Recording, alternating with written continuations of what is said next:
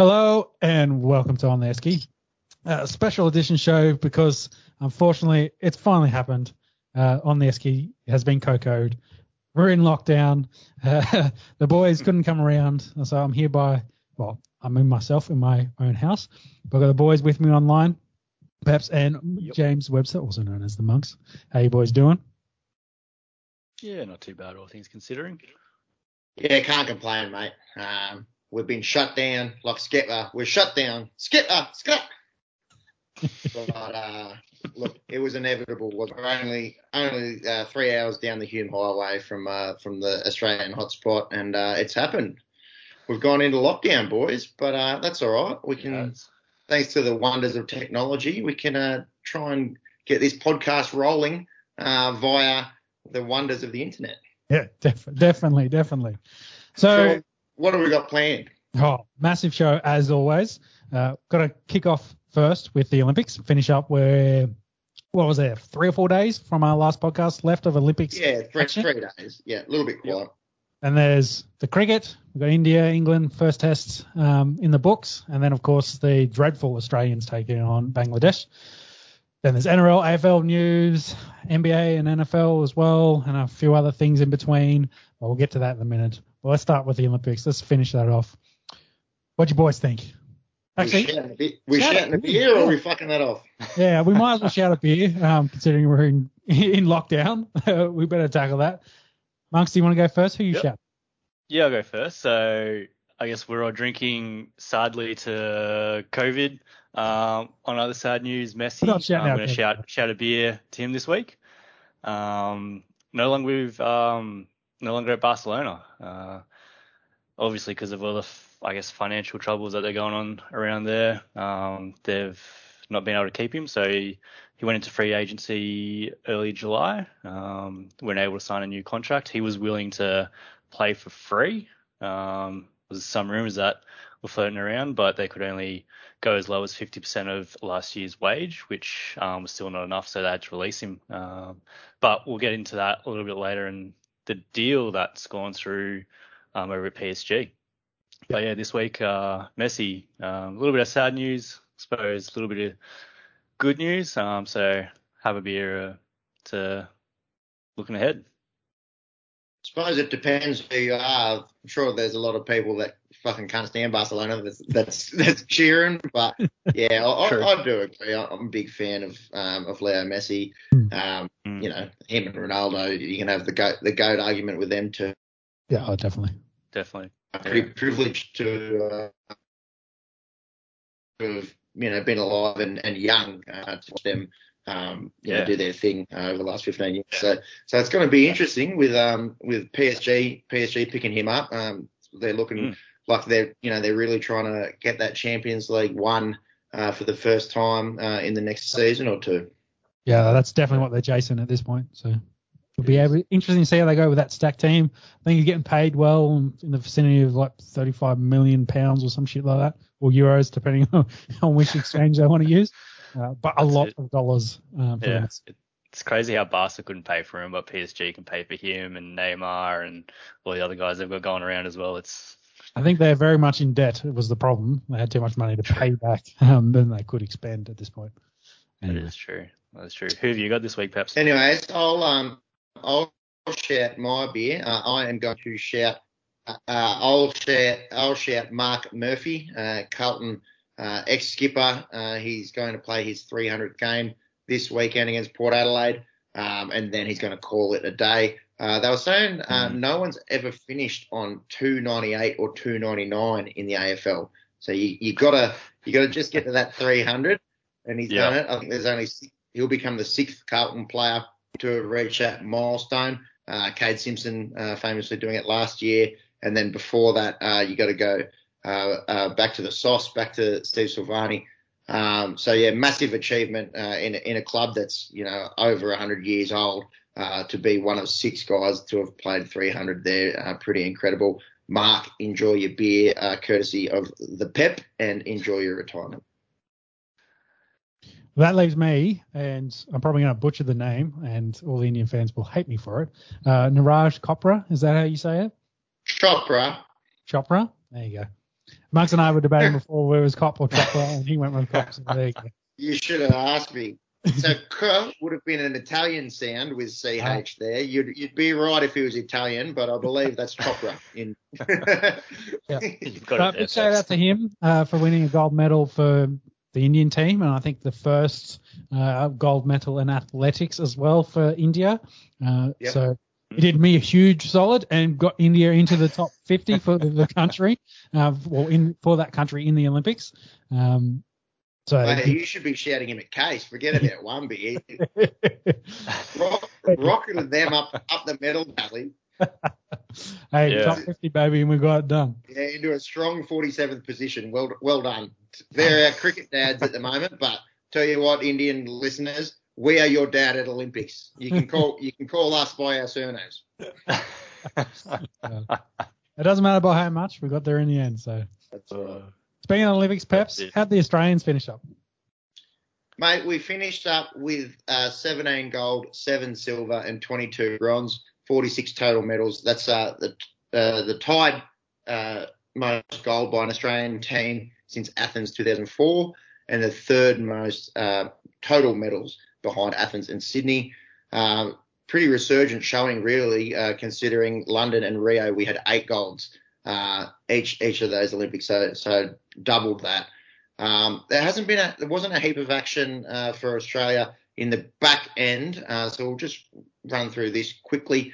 Obviously, with the swimming finished in week 1, and then there's a few sailing and other miscellaneous medals coming through before the last ep. We didn't actually win a gold since our last ep, but a few little medals.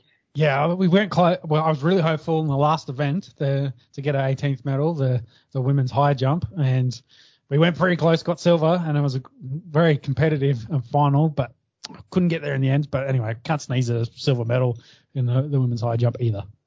No, God, no. That was Nicola McDermott, and then Kelsey Lee Barber the night before. She got the bronze in the javelin. So the girls doing big things in the field. Obviously, track and field not Australia's strong point, and between those two girls in a reasonable showing from the Aussies. The other two people of note were 3 actually, but 2 medals. Harry Garside in the boxing, he won the bronze medal in the lightweight. He's a plumber by trade. He's ballet trained, and he won a few hearts over there in Tokyo, that's for sure. It's our first boxing medal since 1988. Yeah. That doesn't. I think we've had multiple like heavy favourites, and of course Jeff Horn, I think, was at the Olympics as an amateur. It's something that we kind of actually don't have a great record with at the Olympics. I think that was our 6th medal ever in boxing. I think Hooney was a big favourite in pulling USA's and Cuba's. They're like 40 or 50 golds apiece. Yeah, just dominate the sport. Big time. Yeah, it's crazy how. And then you go. Oh, I was going to mention it's crazy how you got all these top performing athletes and their day jobs, plumbing, or they're a tradie or office worker, and it's been in the news lately about the sponsorship and all that sort of stuff for a lot of the athletes, and they had to do it off their own backs. But it's great to see all the athletes compete. Yeah, it's interesting you mentioned the athlete pay. I was reading about the Brits actually. They pay each one of their athletes. It's not much, but I think anyone that makes the Olympics, it comes out of some sort of Olympic funding that they've got, and I think they get paid like £35,000 for the Olympics. So that's actually a lot more than our gold medalists get. So an Australian gold medalist gets 20 grand from the government. So once you convert the £35,000 back, they just for making the Olympics, the Poms actually look after their athletes a little bit better than we do. And look, it's hard, I guess. We're not in politics, and there's a good reason for that. But I do feel like all the joy that these athletes had brought us and the nation over the last few weeks. You'd think maybe the government could kind of chip in a little bit more, trying to support them a bit. You could see a few of the runners in the athletics, just trying to plug themselves pretty much after their races, saying, get around my Instagram. One of the girls was she's a checkout chick up in Queensland, and that get bugger all to make the Olympics. And the IOC I think made $15 billion out of this Olympics with no crowds. So you kind of start to think, oh well, surely a little bit of the cream from the pie could get shared around a bit. Yeah, and you'd think hopefully leading into Brisbane that there probably be a bit more incentives to get more of those young athletes now involved in the various sports so they can get prepared for it and hopefully win more golds at home. That's usually the trend that happens across getting ready for the Olympics, especially as a nation. For sure. The other medal winners since our last pod, the girls, Mary Faye Artacho de Sola, shouted her out actually in the 10 fittest chicks of the Olympics, and her partner Talika Clancy, they got the silver medal in the beach volleyball. What was that, John? Did you do your list of boys? No, I said we had to get people in the comments to get at us, and there has to be the demand. Where there is supply, there is demand. So plenty of people must have been commenting on YouTube about toilet paper today, because it was going like hotcakes here in Canberra. But not much demand for Pepsi's top 10 list of males at the Olympics. So have to wait until Paris 2024, and I might be able to compile a list for the listeners then. That's it. Lucky it's only 3 years away, not 4. Yeah, that's right. I'll really have to get to work in the next 3 years on the best 10 rigs competing at Paris. So, did we mention Bombers? Not Bombers, Boomers. Was there any that you actually got around, or was there a few that you thought were a bit how you going? Yes. Well, of the new favourites sports, I think the skateboarding. That was kind of one of the things that I really enjoyed, especially because we medalled in it. That helps. Gold and bronze, wasn't it? Yeah. Yeah. So that for me was probably one. Seeing some more of the surfing, I think, as well. They're probably the two big ones. Just got to get the cricket knocked on. That's the next one. Well, it's funny that you mention it. The ICC is pushing to have cricket at LA 2028. I would have thought they would have been pushing for Brisbane, considering it's in Australia. We'll have the grounds, the support, etc., etc. But it'd be massive if cricket got the nod at the Olympics. You'd imagine T20 would be the format they'd go. Yeah. And it wouldn't surprise me if they just had like one stadium and did the entire tournament at that. They just played it day in and day out. That probably some converted baseball stadium to get it done. Yeah, well, it's all speculation at the moment. I highly doubt we'll see it in Los Angeles, but yeah, maybe at 2032 in Brisbane, they'll have the Gabba, and you could maybe spread out a few games. There's no reason why you couldn't have some down in Sydney or Melbourne, and then have the final up in Brisbane. Yeah, I like that idea. What about you boys? Favorite new sports? I really like the speed climbing. I thought that was a bit of fun to watch. I was a little bit skeptical when they announced it, but then watching it and just it's like a lot of Olympic sports. You're probably not going to watch it again until it's at the Olympics again, but you can appreciate the skill and the strength that goes into these athletes. It's a weird kind of strength in climbing. It's all in the fingers and in the forearms, and some of the stuff that they do was just unbelievable. So I quite enjoyed that. Yeah, and I do think the format's quite interesting as well. Like it's a kind of like the weightlifting where it's a tiered, you got to go through multiple stages and you get points across the lot, and that kind of defines who wins it. So yeah, it was interesting. Yeah, it's all combined. So they had the bouldering and then the speed and then the other one.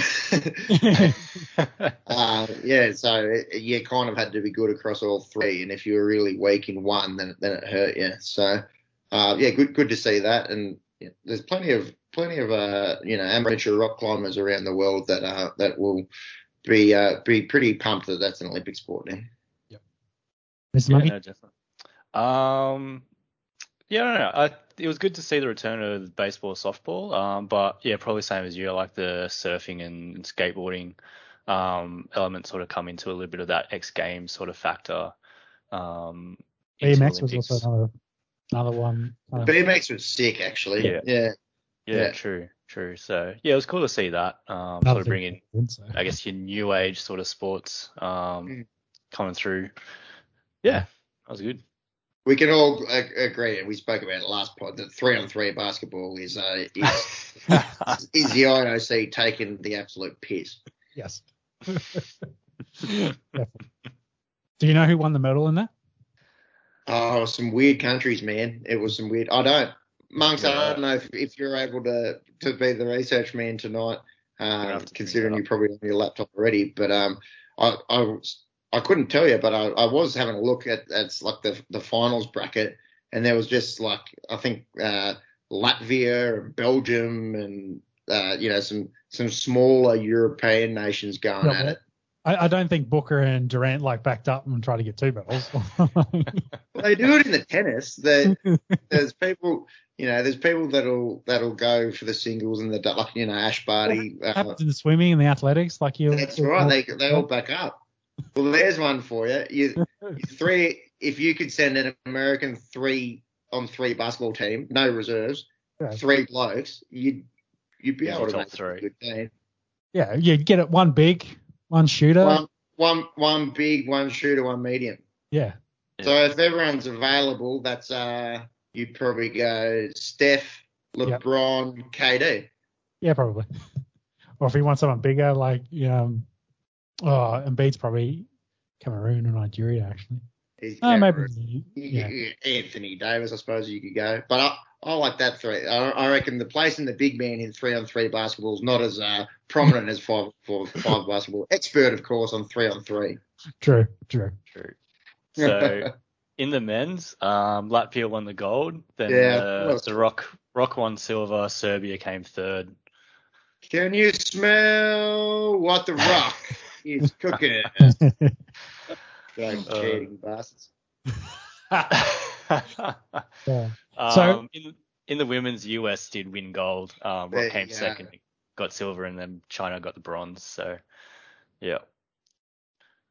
What was your favourite month? Sorry, Babs.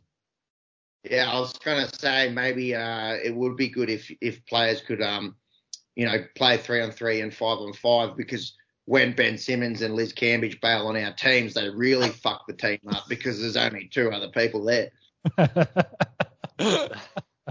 That's on some smoke. So favourite moments then, boys? What was your favourite moments of the Olympics? Monks, you got one?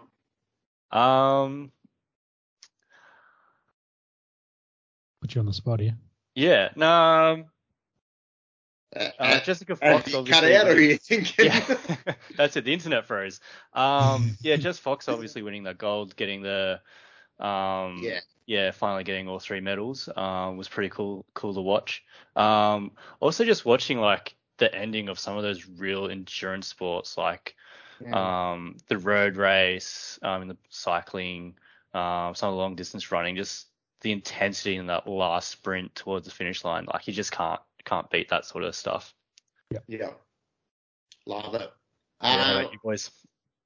I'm gonna go outside of Australia.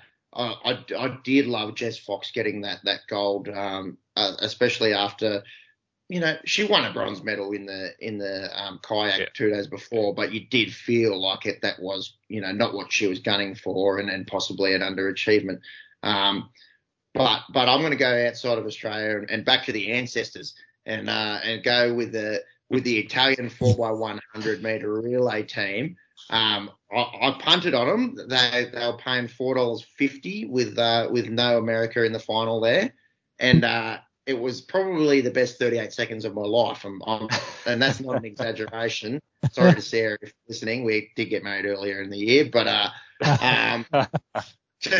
just watching the last leg there.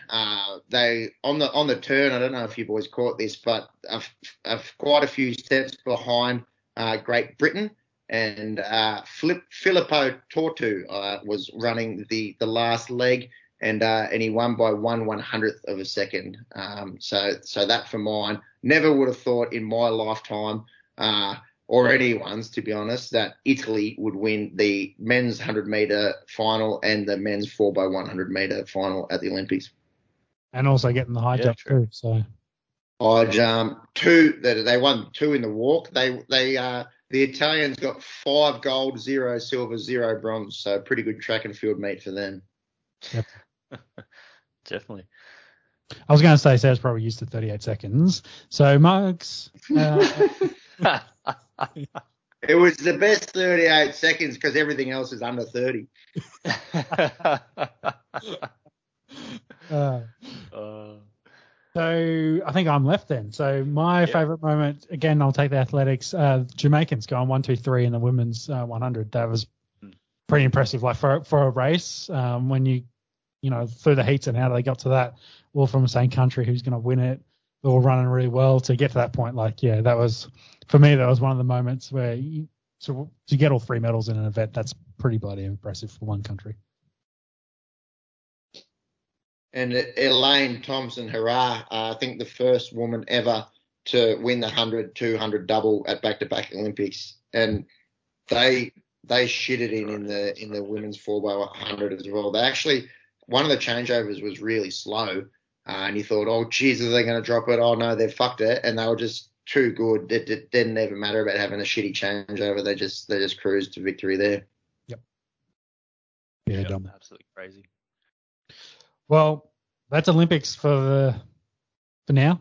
3 years, not 4. 3 years, yeah. Yep. And we'll see. We'll talk about that all again when we get to Paris. Bring on Paris. Looking forward to seeing Rowan Browning and Ash Maloney as well, the decathlete. They should be right in their prime by then. And of course, our swimmers, watch Emma McCann really cement her place as the GOAT Australian Olympic athlete. Yep. That's it.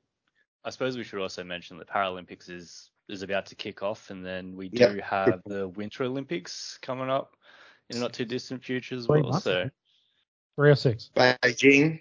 Yeah. It'll be February. So yeah, what have we got? 6 months. 6 months, yeah. Yeah, that's it. So yeah, still plenty of sport. First city ever to have a summer and winter Olympics. Yeah. Yeah, right. Learn something new.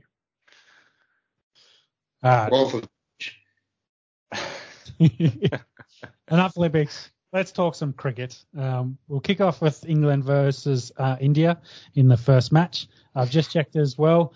This match did end up being drawn because of shit weather in England and it raining. Guess what's happening for the second? And guess what's happening? Is it raining? Shock me. Yes, it's raining. The start of the second test, which was meant to be at 8 o'clock today, has been delayed because of rain.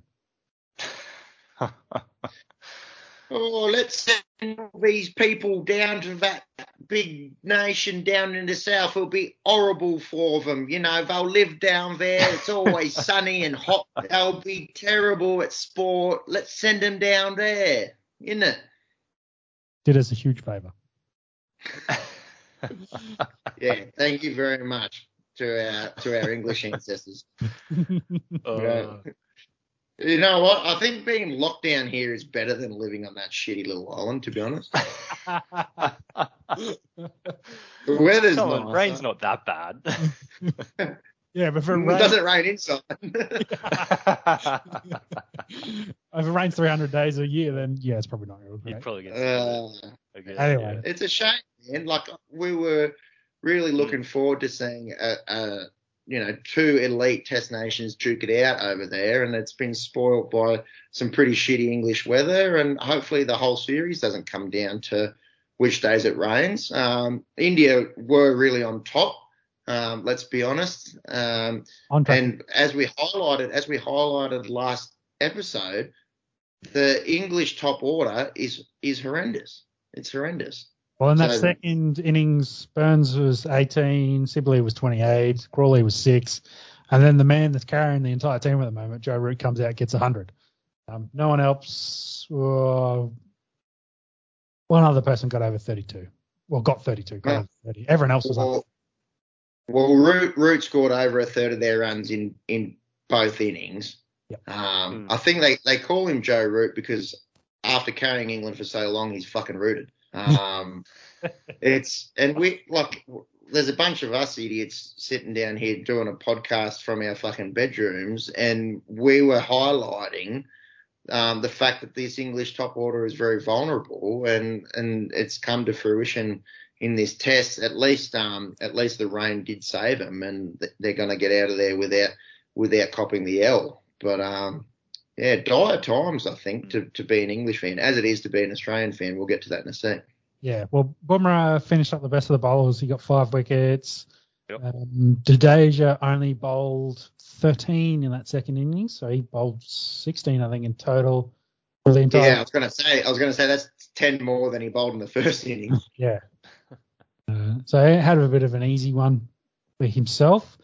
Hold on, I'm just trying to see that second India innings. Yeah, Rahul got out early, and then Sharma and Pujara were both in there on low scores. We're on track. They had to get 209, and they had 52 for 1 on track with, I think, a day left, but too much rain. They were robbed, mate. They were robbed. Yeah. So definitely on top on the series, and we think they're the better team, but hard to say what they're going to do going from here on. If it rains all day today, let me see if I can get some thoughts on it. Let's see if you can get a weather forecast. Yes, I'm just reading some commentary. It's saying it's drizzled again. They did flip the course, so it's not a huge amount of rain, but as you know, in England, it just drizzles on and on and on. Hang on, mate. I'll save you that search. I'll give you the next 100 years. Shit. Pretty much. There you go. You won't have to check the app anymore. So, without any actual cricket news and the very poor ending to how that match finished up, the first test, we might then move on to the terrible Australians taking on Bangladesh in Bangladesh. Look, there's two ways you can look at this. One, congratulations, Bangladesh, Minnow Nation, good for the growth of the game, knocked off Australia 4-1 at home, bowled them out for 60 in one game. Congrats. Or, what the fuck is going on with Australian T20 cricket? Oh, big time. I think, not everyone may probably aware that this won't be the T20 World Cup team. There's a large section of Australians playing in this team that won't play in that. Of course. Mitch Marsh. The likes of Cummins, Smith, Warner, Maxwell, Stoinis coming into a side, you'd imagine, changes things immensely. However, and we've alluded to it before on the podcast, England and India don't have these depth problems, whereas we do.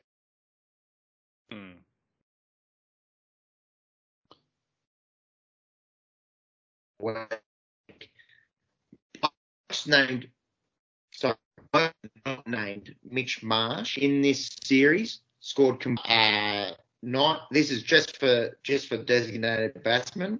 Not named Mitch Marsh. 92 runs. Yep. In 5 games. Just about every batsman not named Mitch Marsh averaged under 10. Shocking. We talk about England's top order in the Test matches. Our whole batting lineup outside of Mitch Marsh in this series and the series against the West Indies were dreadful. Oh, big time. And and we've talked about, hey, we wanted the guys to probably stand up and say, put me as part of that T20 squad going into that World Cup. Only one bloke has done that, and that's Marsh. So a bit concerning that, hey, we've probably got no one else coming through that's going to support that squad. We've got the 11. And it's a shame because it's guys that we had big raps on, your Philippies, your McDermotts, your Alex Carey, guys that we've seen perform really well in the Big Bash. And, a lot of them have had sort of 7 to 10 games here to try and prove themselves here for the T20 World Cup and just come up with donuts.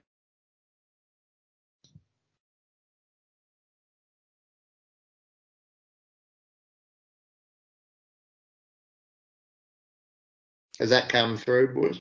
Yeah, just delayed a little bit. It's all good.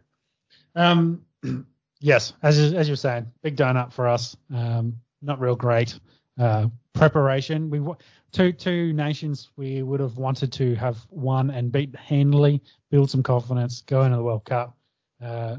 Hopefully not. Yeah, I don't want to say we're the fourth or fifth best team. We would, kind of put our names in the conversation there with the other big nations coming into that tournament, and we really haven't done that. So very worried for us coming into that. Hopefully some of these guys will go across and play in the IPL. That's re-kicking off in the not too distant future too, and maybe get some match form leading into that World Cup. Because otherwise we're in trouble. We're not getting out of the group stage at this point. Yeah, we don't get out of that group. I really don't think. All right, boys. I think play has resumed England and India. I think it's just started back up again. So when we say resume, started. First ball, we're going to be bowled. That's right, yeah. First ball, yeah. So finishing up. Well, that's good. They're only, half an hour behind, so that's promising. Yeah. But no, England will get half an hour of play and then there'll be covers. Yeah, so, we'll see how long it lasts. Yeah, to finish up that Australia-Bangladesh conversation, Langer and I think one of the Cricket Australia guys, there's a big report that came out today. They were getting stuck into a staffer of Cricket Australia for posting a video that had Bangladesh celebrating in it. Supposedly some heated argument. I think someone threw up in our comments that Langer across all three formats has a record of something like 55 wins, 52 losses. So just hovering above 500. So yeah, whether there's some frustration there and how long is Langer going to be coach? I think we talked about this in the past about the captain, whether Tim Payne would last as Australian captain. I think he will through the Ashes. Depending how we do in the Ashes, probably will be the decision on his career, and probably the same for Justin. Hopefully it's not a whitewash. Yeah. Hopefully it's a whitewash. No, of course. In this white ball cricket, Tim Payne's got nothing to do with it. But it is interesting the rapid hate on Justin Langer. We speak about it in some of the other sports that we like to follow. For me, as a Carlton fan, not really getting my head around the David T pressure. Aussie rules football, a coach can have a little bit of a say. In something like rugby league or NFL, the coach is really, really important. I'll tell you a sport where the coach really does fuck all. Cricket. like seriously, I don't get all this Justin Langer hype. His head with the way that we approach T20 cricket as a nation. I don't think that all comes down to Justin Langer. Even talking to some of my mates this week, they're kind of like, oh, it's a T20 series in Bangladesh. Who gives a fuck? Like, we've got the Ashes to worry about. That seems to be a bit of the general consensus.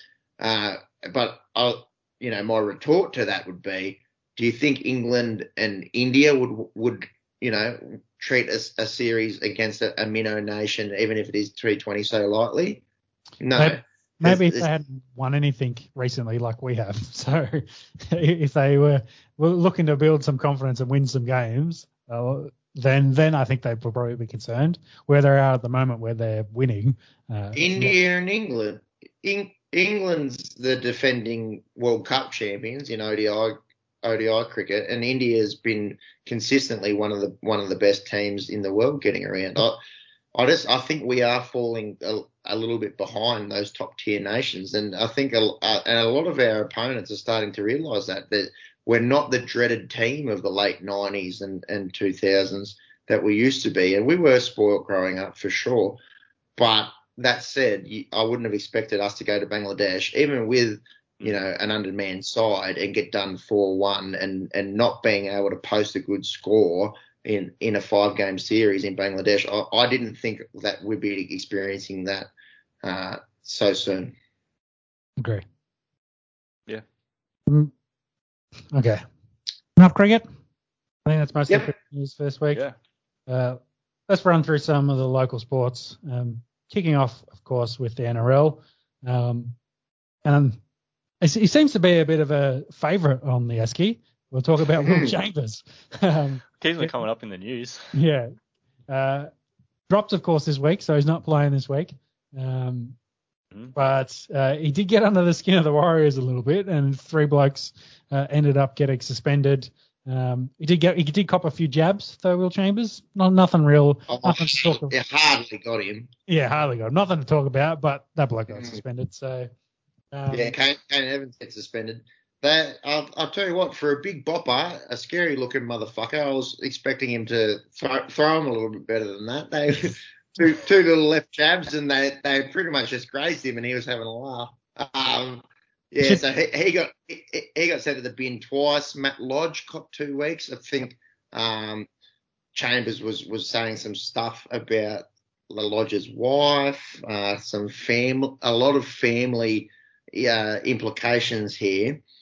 Boys, sledging is part of rugby league. It's a part of contact sport. It's a part of sport.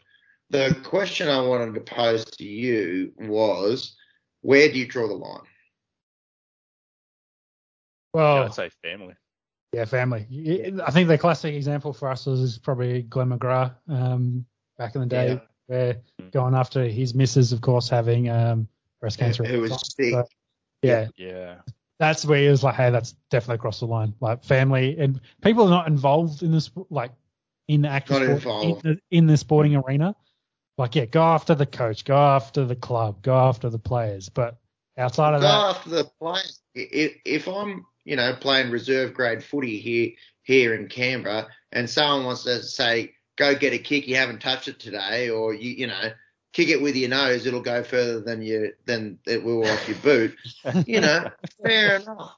Play on. That's great. But if someone and I'm the same. I'll harp on someone's appearance or the way that they play the game, or or their skill or ability level. That's fine. But I think people's families and especially if you're going after wives, women or children, that's a no-no.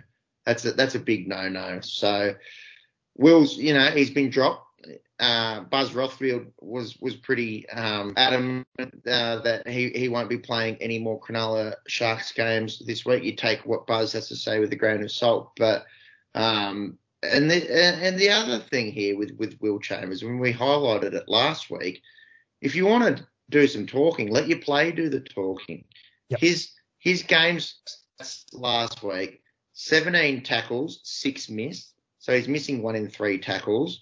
He had 24 run meters, 24 for the whole game. Not one carry, not a Tommy Turbo 1 carry, 24 meters. The whole game he had 24 meters. He had an error, and he had the missed tackle on Ewan Aitken, which led to the Warriors winning that game.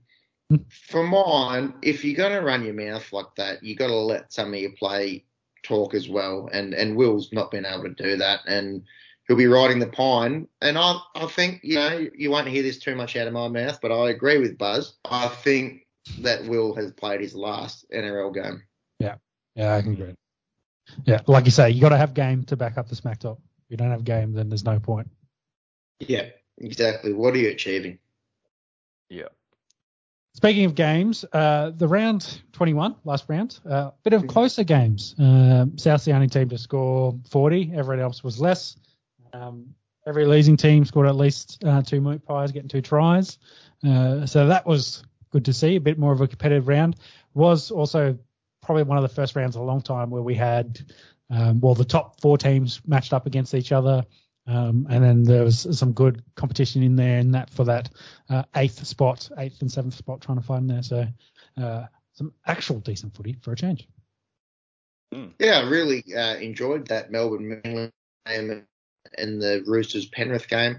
There was one thing out of the notes there you forgot to mention, Sean. 8 out of 8 for yourself in the tipping. Well done. Yep, perfect round. It's a bit easier in the NRL, so it's all good. Much compared to the AFL. We'll get to our tips in a sec for that. It was a fucking underdogs galore in the Aussie rules. What's the go with Peter Sterling? He's called it a day at Channel 9. 27 years he's been there. Retiring, and it could be Channel 9 looking like they may redo the entire roster because I think Rabs is probably getting close to retirement anyway, but Wally Lewis and Aaron Molan also off contract and looking like they probably won't get renewed. But Sterling's the big one. He's definitely said, I'm retiring, I'm done. I can't commit to the constant travelling and being involved with the commentary work. So he's focusing mostly on radio, I believe, and going to do radio in Sydney. Yeah. So you'll still be able to hear Sterlo. You just won't be on your television screens or doing any of the telecasts for the NRL going forward. Big loss, but it also sounds like a bit of a change in the guard. I wouldn't expect as much Gus next year too, taking up his role with Channel 9. So there's chat. Oh, no. Less Gus. Oh, no. The chat that could be rolling in some of those young blokes, and you've seen some of those, Justin Thurston, Billy Slater, Cooper Cronk, Cameron Smith, not to name some future Queensland Immortals throughout you. But getting some of those... Actually horrible as well. There's not going to be a nice, balanced, nuanced approach to any New South Wales game. Well, you've still got Fittler and Andrew Johns on the other side. They'll still be around. So I think Fittler coaching. It'll be them versus the 8th Immortal. Well, yeah. So I think they're kind of trying to get in that next generation. So you've got the 2000s to the 2010s guys already there. So now you get the 2010 to 2020, or kind of that overlap over the 220 decades there of the next superstars coming through into our game. Also some chat, maybe Matty Johns goes back and joins Channel 9 and they bring in some more of the his audience, entourage. Fletch and Hindy hanging on. Yeah, pretty much. But also, you've seen how well that show does. It's got that kind of money. I think the Matty Johns Sunday night show and the Thursday night show, I think that's one of the staples of Fox at the moment. So it'll be interesting to see if they could lure him across. But to be honest, I think that's more noise than news at the moment. I don't think Matthew will be going anywhere. Is he still on radio as well? Believes. Does he do a show with Mark Geyer? They used to. I don't think, from what I know, I don't think he does radio anymore. Yeah, I think. So he used to be breakfast radio, the Grill team up in Sydney. That's right. And relinquished that role, I believe, at the end of 2019. He pops in occasionally. He probably swings by, but I don't think it's a daily thing. Obviously, us Canberrans, we just get to listen to Scotty and Nige on the way to work. It's brilliant listening to that. I think they've done for a couple of years, but anyway. I say this in all seriousness. I think our podcast is better than them. And I won't say that willy-nilly. I'm a realist. I know where we're at. I'm going to say it. We're better than Scotty and Nige or whoever the fuck they do these days on commercial radio anymore. We'll say this. Less pop, more sports. Definitely on the podcast. So there we go. That's right. Yeah. And no, I was going to do a fat joke then, but I don't think it's appropriate. Let's move. Yes. So the next kind of news is player deals and player movement. Angus Crichton's back in the news. Sounds like Rugby Australia are chasing him, trying to get him over to the rugby game. Well, famously grew up playing rugby union and was lured across to playing league. Just copped 3 weeks for for nothing. I reckon they're not much in that crusher tackle. What are you hearing here regarding Angus Crichton? Who wants to throw one at him? Have you got a club? Is it the Waratahs? Is it someone else? Yeah, no details. I'd say Waratahs probably makes the most sense, but no real details on clubs. It wouldn't surprise me if this is like Rugby Australia leaking it to the media. Let's get rugby into the news. Let's pick like a big name player at a big name club. And Angus Crichton playing for New South Wales and playing for the Roosters is definitely that kind of target. And put feelers out too. Like, is he actually interested? You get some media hype as well around that. They're talking about rugby again for a change, considering Australia lost to the All Blacks again, and no one knew that game was happening.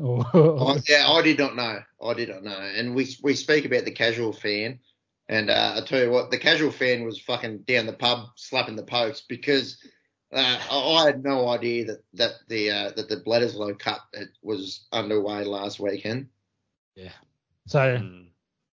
I'm not sure where this will go. It wouldn't surprise me if this fizzles out and the Roosters give him a few more Mercedes and Hilux to keep him happy. They don't do that. Speaking of Roosters, Joey? Yeah, Joey Manu.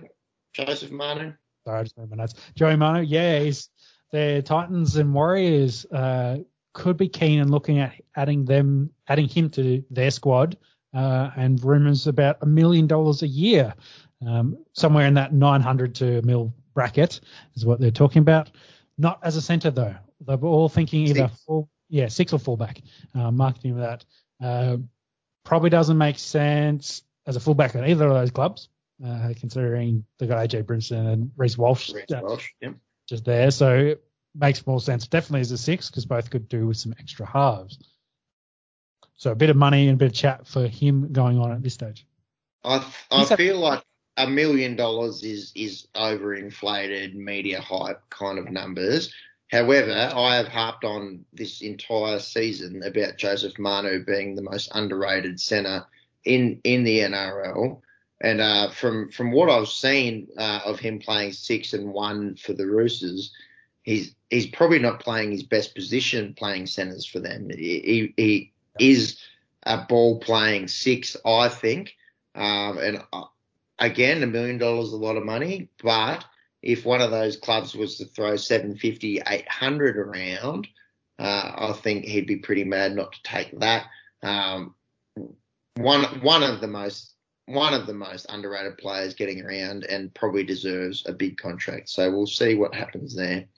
Another man that is asking for $1 million, reportedly, is the king, Clint Gutherson at Parramatta Eels. What do you make of this?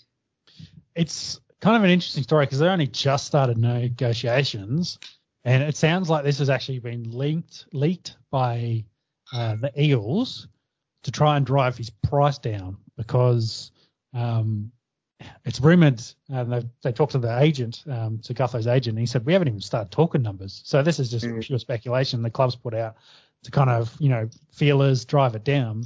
Because if you remember last time they did try to negotiate with Gutho, again, they tried to drive his numbers down, said, his knees are dodgy, we're not sure how long he's going to, blah, blah, blah.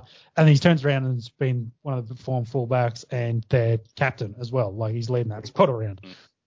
So I don't know what it is. And the Eels thinking they've, they've got a business to run and they're trying to drive down the cost and the prices. So they've obviously come out and leaked this out to the media and said, hey, he's $1 million. But I don't think it helped their case that, the day before or during the same day, they were talking about Joey going for $1 million as well. And a player probably, you'd say, as you say, underrated and probably a class below what people consider the king to be at. So if you think Joey's worth 700-800, you'd probably take the king and the Gutho on $1 million. Yeah. Again, the hype around $1 million, it's that funny number, isn't it? $1 million. Didn't play, do you pay $1 million for a bloke that's not quite Origin worthy? Of course, you pay your fullbacks well, and we talk about Joey Manu. I don't think Gutho is that much better than a Joey Manu, to be honest. Although 800, 900, yeah, you're probably in the right ballpark there. Has it been leaked from Parramatta? Who knows? The business of sport, it becomes more and more apparent every single day. Obviously, Eels fans would love to keep him around, and he's been a little bit in the news recently about some blow-ups against some teammates. Mate, I think that just shows some passion. You can tell that this bloke wants to win. He cares. My personal thought, $1 million is maybe a touch over for both these guys, Joey Manu and Gutho. But if Gutho was to get 850, 900 and Joey to get 750, 800, I think that's what those blokes are worth. Yeah. Well, as long as you're not Tom Opacek, you're probably safe from Gutho. Your mate. Where's Dale Copley? I think he might even be back playing for Brisbane. I think he was in the squad and then out for a long time. He might actually be back in the squad. Actually, Xavier Coates is definitely back. Yeah, that's big. Yeah. Anyway, so we'll get to that. Thanks. Real quick before we get into the round. So back to the rugby union, because that's what we want to talk about at the moment. It was just a international game, wasn't Bledisloe. And we've actually got the 2021 Rugby Championship coming up in a couple of weeks. So that starts on the 14th of August. Runs through to the 1st of August. That's 2 days. Actually, yeah, it is 2 days. And that runs through to the start of October. So that's between the Southern Hemisphere teams. So we've got Argentina, South Africa, Australia, New Zealand. That's being played between New Zealand and Australia over the next couple of months. So. Do you know what one of those venues is? I got the rundown here. So we've got. Sean, if you don't, guess. It's a city that just got shut down. Oh, we do. Canberra GI. Oh yeah, that's right. The Wallabies are playing here at the start of October. I know this because I drove past the ground the other day. That's the only advertising they're doing? I hadn't seen anything. I think the carrier pigeon, the rugby union carrier pigeon, was on other duties and it hadn't made it round to my place. And I was driving past there on the way to university, and I saw it on a sign, like a billboard. That's how I saw it. I think I saw it on Facebook from like the ACT government, not even rugby union. So yeah. So please go to this. Who is running that show? Great question. That's what it is. I actually do play a game over in South Africa as well. Not sure if there's going to be one played in Argentina, but I guess we'll find out when we stumble across it in the next couple of weeks again. Yeah, that's right. When the carrier pigeon gets back from the Pacific journey, it's a long way to Argentina to drop off that message, and then he's got to back up. Surely he stops along the islands on the way, you'd think. You know, he could duck into Fiji, duck into Hawaii, Easter Island, I think is on the way. You know, have a rest, go shit on someone's car, and then drop off the message. There's nothing. All right, let's talk about round 22 now. It's underway. The Melbourne Storm should be playing the Canberra Raiders, if I'm not mistaken. Yes, they are. And I did not put my tip in, so I've you've got Canberra as well. Your team. I learned that the hard way last week, thanks to the Brisbane Broncos. Yep. The Melbourne Storm lead the Canberra Raiders 20-4 at halftime. No surprises there, really. I'm sure the blokes that got their tips in went the Melbourne Storm. Big time. Yeah, big time. We were talking in the week in the group text, Sean. You said that give the trophy to Melbourne already. I thought, look, it's theirs to lose.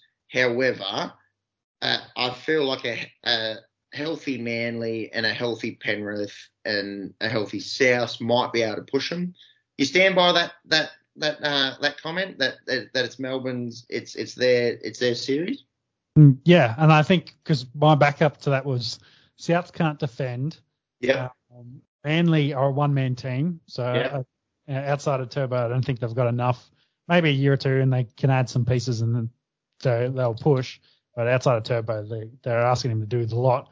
Penrith was the only one, but like you say, they've got to be healthy. Cleary, I think, has been cleared, so that really helps them. Matt Burton's been good for them. He'll go back into centres, I assume. Grant, I think, got suspended from memory. So they're the only one. If they can get healthy and the boys can get back to the form they were at the start of the year, it gets back to the two-horse race. If they can't, these guys struggle and they can't really get their bodies right, then it's Melbourne's to win. I was having a look at our unofficial sponsors, Sportsbet, and to win the premiership this year, they had the Melbourne Storm at $2.20. So essentially a coin flip, Melbourne versus the field. You know what? I don't think give him the premiership just yet. But if the final started this weekend, I wouldn't complain. I think it's such a long season. It sort of drags out a little bit towards the end. There's a lot of contention for 7th and 8th, but are 7th and 8th going to do anything against a Melbourne or a Manly or a South Sydney? Haven't done all yet. No. So I'm kind of getting, we're kind of gotten to the business end here. Do love my rugby league, but also keen for the finals to roll around and we can put ourselves out of our misery. Agree. And if they ever expand the league, I always thought if you add 2 teams, make it a 20-round season because you make up your games with the new teams and more games during the year, but less rounds overall. Yeah, I don't mind that, and the player welfare side of things as well. It's one of the most physical sports in the world, and you think the NFL has a 17-game season this year, formerly 16 games, and that these blokes playing 24 games just in the regular season. I think if they do ever expand, I agree 100% with you, Sean. Maybe they would think about less regular season games and making it more finals focused. Yep. So, anyways, Friday night, this will be a blockbuster. The Dragons take on the Penrith Panthers. The Dragons they've finally finished the party at Vorney suspensions, so they will have a full arsenal at their disposal. Yep. They did lose that crucial game to the Raiders last week.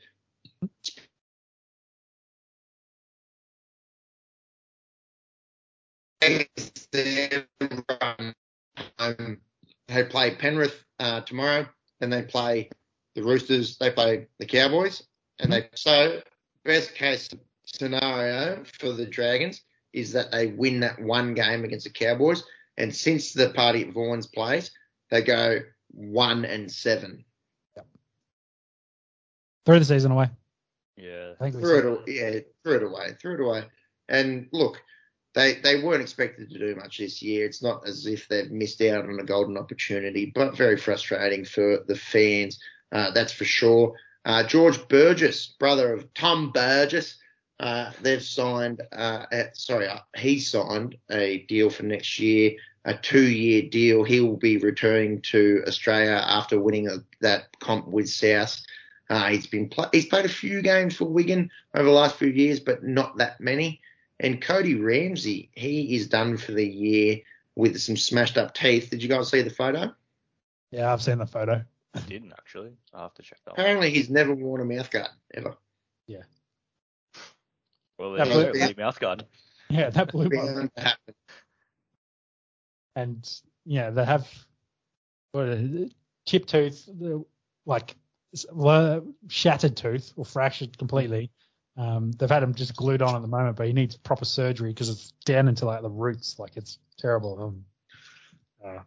And you wonder, the moustache wasn't going to protect him, so why not wear a mouthguard? The 4 hair follicles that were coming out from the top of his lip. Still better than what I can do. Monkey's actually he started November last year, and this is the finished project. He's been going for 8 months. I'm getting ready for this year. Just looking up Cody Ramsey now, that doesn't look great. Not a problem. Not a problem at this end of the podcast. That's for sure. So Penrith, on the other hand, they win 2014 over the Chooks in a good game of football. Matt Burton really turned it on at the end there to get him over the line and kind of really putting himself into potentially being a 6. Well, that's why the Doggies signed him. Signed him cheap too. Like, it'd be worth a lot more now if he was trying to get. So some chat that he might get re-upped with a bit of extra coin thrown his way when he goes over the Doggies to reflect how well he's been playing. I think they'll have to. There's been some conjecture into if he could get out of that contract and try and stay at Penrith, considering how well he's played. I'm sure a good way to nip that in the bud from the Canterbury Bulldogs would just be paying the man a little bit extra. But he's legitimately the next big thing. Yeah, I think Gus has said he'd pay him a bit more. So I think Monks, you just said Cleary is in 21. I saw some mail floating around today though that he's actually going to get a run. But whether that's a bench 14. Yeah, I had heard that too. Named as 21, but apparently he's pretty close to playing. Here's one for you, budding super coaches out there. You've got the best player in the league outside of Tommy Trbojevic, and you're playing a Dragons team which has been dismal. You're probably going to finish second no matter what. Do you play him this week? If he plays 20 minutes, you never know. He could get 3 try assists. And I wouldn't waste the 20 minutes. I'd say, mate, don't worry about that. They'd probably go out and do it easy without you. Rest up that shoulder, and then we've got some pretty serious football coming up after that.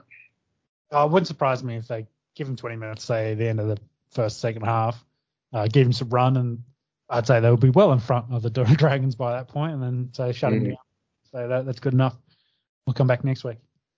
I think we're all picking Penrith and Penrith here. Yep. Yeah, pick Penrith. They are favourites at $1.10 at the moment. St George are out at $7.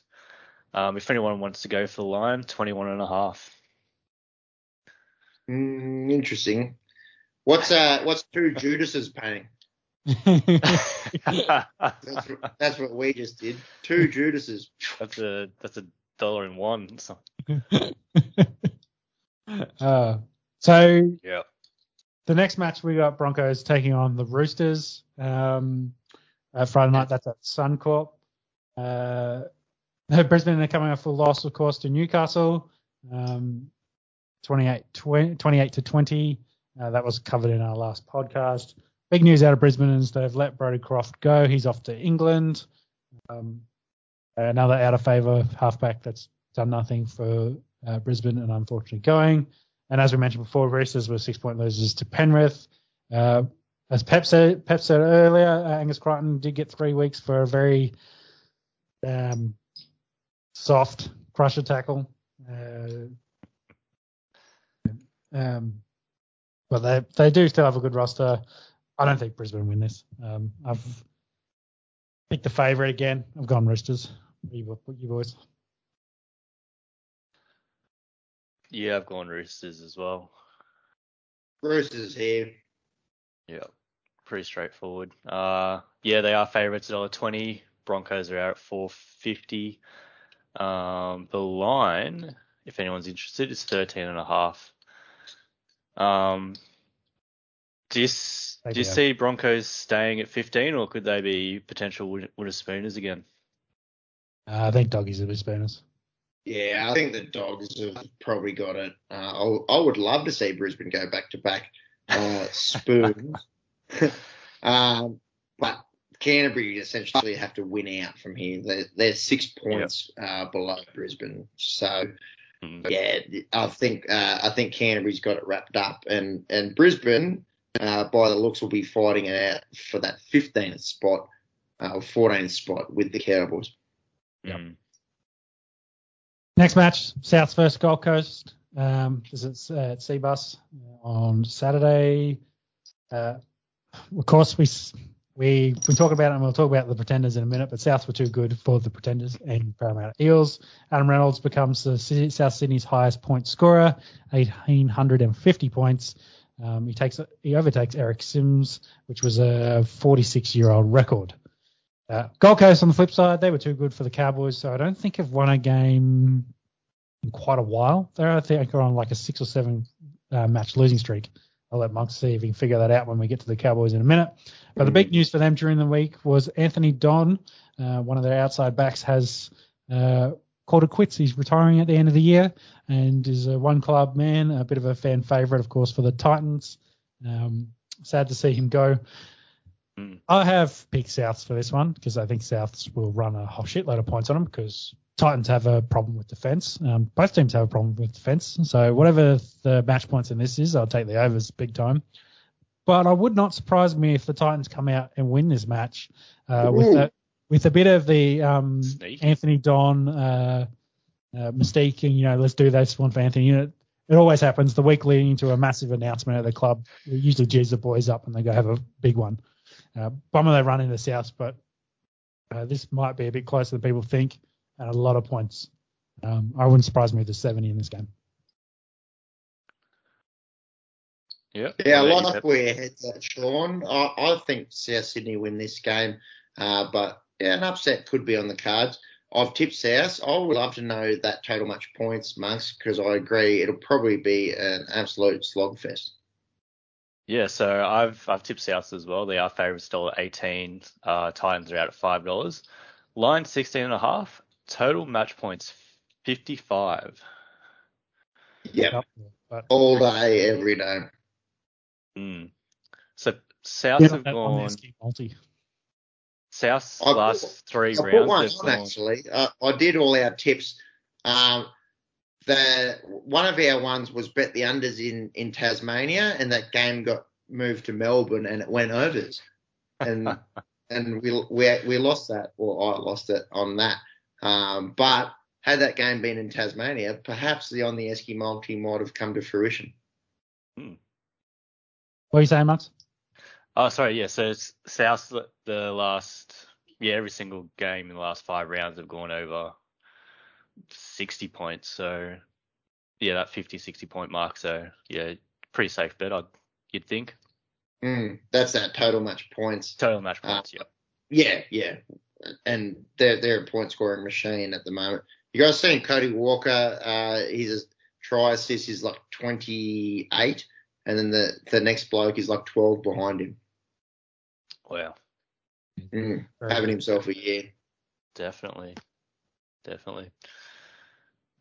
So speaking speaking of Cowboys, so Cowboys versus Tigers, Saturday night, Saturday evening, really, up at Country Bank Stadium in Queensland. Monks, did you find their record? How many losses have they had recently? Yeah, big news for Go, sorry. Oh, they're on a 8-game losing streak. There you go. Big news for them is Tomalolo has fractured his hand again. I think this is the 3rd hand fracture for him, second of the same hand. So he's fractured both hands and twice in the same hand now. So not having any luck with the fella, and being their best player and their entire go forward, with him missing this match again, I have backed the Tigers. Yeah, I went the Tigers too here. I was actually doing my tips with a lovely wife before having dinner, and I said, there's a few games I'll allow you to tip. You just go off your gut. And she said the Tigers here, so I've gone with that. We'll see how we go. Nice one. I have gone Tigers as well. Not because I took Sarah's advice. They are favourites $1.60. Cowboys at $2.35. If you took her advice, it'd probably be leave while you can. Oh, Shell's not that bad. No, I'm kidding. Myself. I know what you mean. So they are favourites $1.60. Cowboys are out $2.35. As I mentioned, the line is 3.5, so definitely seems like it's gonna be a close one. Total match points 53. Sorry. Hand on your heart, who's watching this game? Absolutely no one. Yeah. I think everyone will be getting too prepared for the next game, which is actually very interesting. Should be the game of the round. One problem is, though, we've got the Pretenders coming into it. So we've got Manly taking on Parramatta at 7:30 on Saturday. That's in the Sunshine Coast.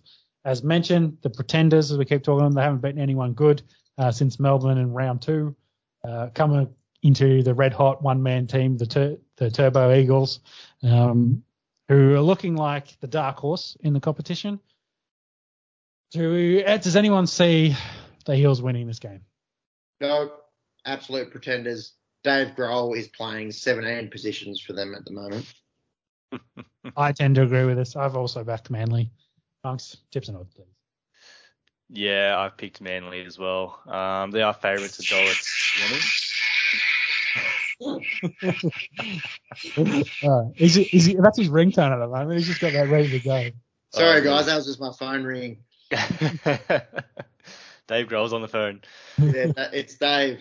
Yeah. What are the odds? Eels. Eels.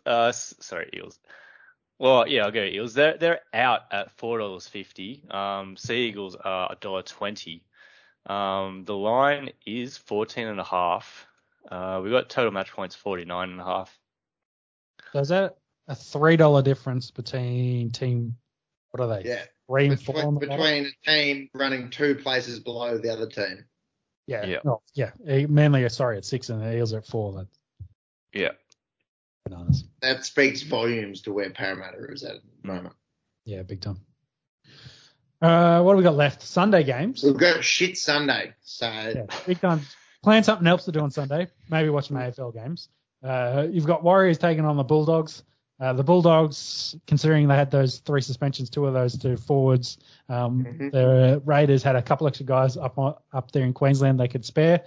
Corey Horsburgh and Ryan James have been loaned to the Dogs to play this week, so they're going to be playing for 2 weeks. We've spoken before about the loan system perhaps becoming a part of the NRL, and they've done it. Unprecedented times, of course, with COVID. Amongst us here, but I don't mind it. I suppose they're 2 players going on loan to Canterbury, so everyone's like, oh, well, who gives a fuck kind of thing. Yeah. If these 2 guys are going to Penrith, they're hurt at the moment, maybe you start going, oh, whoa, hang on. Is that allowed kind of thing? But yeah, coming to the team that's coming dead last and 3 wins behind Brisbane coming 15th, that doesn't really bother me that much. No, not at all. They needed bodies, and these 2 were in the Raiders squad, but not getting game time at the moment. So get them some game time because none of the lower grades, no Queensland Cup, no New South Wales rugby. Yeah, nothing. Yeah. Yeah. And that's hard for fringe guys. Ryan James he's been around the league for a while, done a fair bit. But Corey Horsburgh's a young, fiery bloke, just trying to cement a spot week to week for the Raiders. And if you can't play reserve grade footy, then you've got no ability to showcase your skills. So I don't mind this loan kind of system, and wishing them 2 blokes all the best this weekend. We wouldn't want to dwell too much on this game. I can't imagine the Warriors take on the Bulldogs. There is no finals implications out of this. And I have tipped the Canterbury Bulldogs. I needed a little bit of an outsider here. And again, the wife was helping me with the tips on some of the games that I gave her a pass to tip a few of them, and she's gone the Bulldogs, and I'll write it out with her here. I've tipped the Bulldogs for a few upsets of late, and they've absolutely let me down. So they must be due. Let's go. Dogs of War. Woof, woof. I've picked the Warriors. Max, who have you got in odds? I picked the Warriors as well. Canterbury are sneaky, so thanks to unofficial sponsor Sportsbet. In the head-to-head, the Bulldogs have won 3 of their last 5 matches as underdogs against the Warriors. So that's a 60% chance of winning there. Quick math. But yeah, Warriors are favourites $1.37. Bulldogs are out at $3.10 at the moment. We have a line of 8.5. Yeah. Should be a low scoring one. Last game, Sharks taking on the Knights. As mentioned, Will Chambers is probably the biggest name out for the Sharks. Again, another game. No I think the Knights have snuck in the finals, haven't they? And yeah, the Knights, I think will make the 8. I think they've got a very favourable run home with Kalen Ponga and Mitch Pearce both back and healthy. I think they'll be a real shout to make the 8. I think that the Sharks are probably going in the wrong direction, but quite an interesting game in terms of finals implications. In terms of either of these teams bothering anyone later in the finals, probably a bit of a snooze. I have gone the Newcastle Knights here. Well, if you look at this, if we expect the Titans and Raiders to lose and the Sharks win, so then the Sharks, Knights, Raiders, and Titans would still all be on 20 points. Right. So what does that put the Knights on? 20 as well. So they're on 20 at the moment. If they lose to the Sharkies and the Sharkies win, they'll all be on 20. So yeah, well, and same with the Dragons. Managed to magically win. Massive opportunity for both teams, but definitely the Newcastle Knights could cement a top 8 position with a win on Sunday afternoon. Yes, well they should. They would probably jump to 7 if we imagine the other two teams losing. Put them right in there.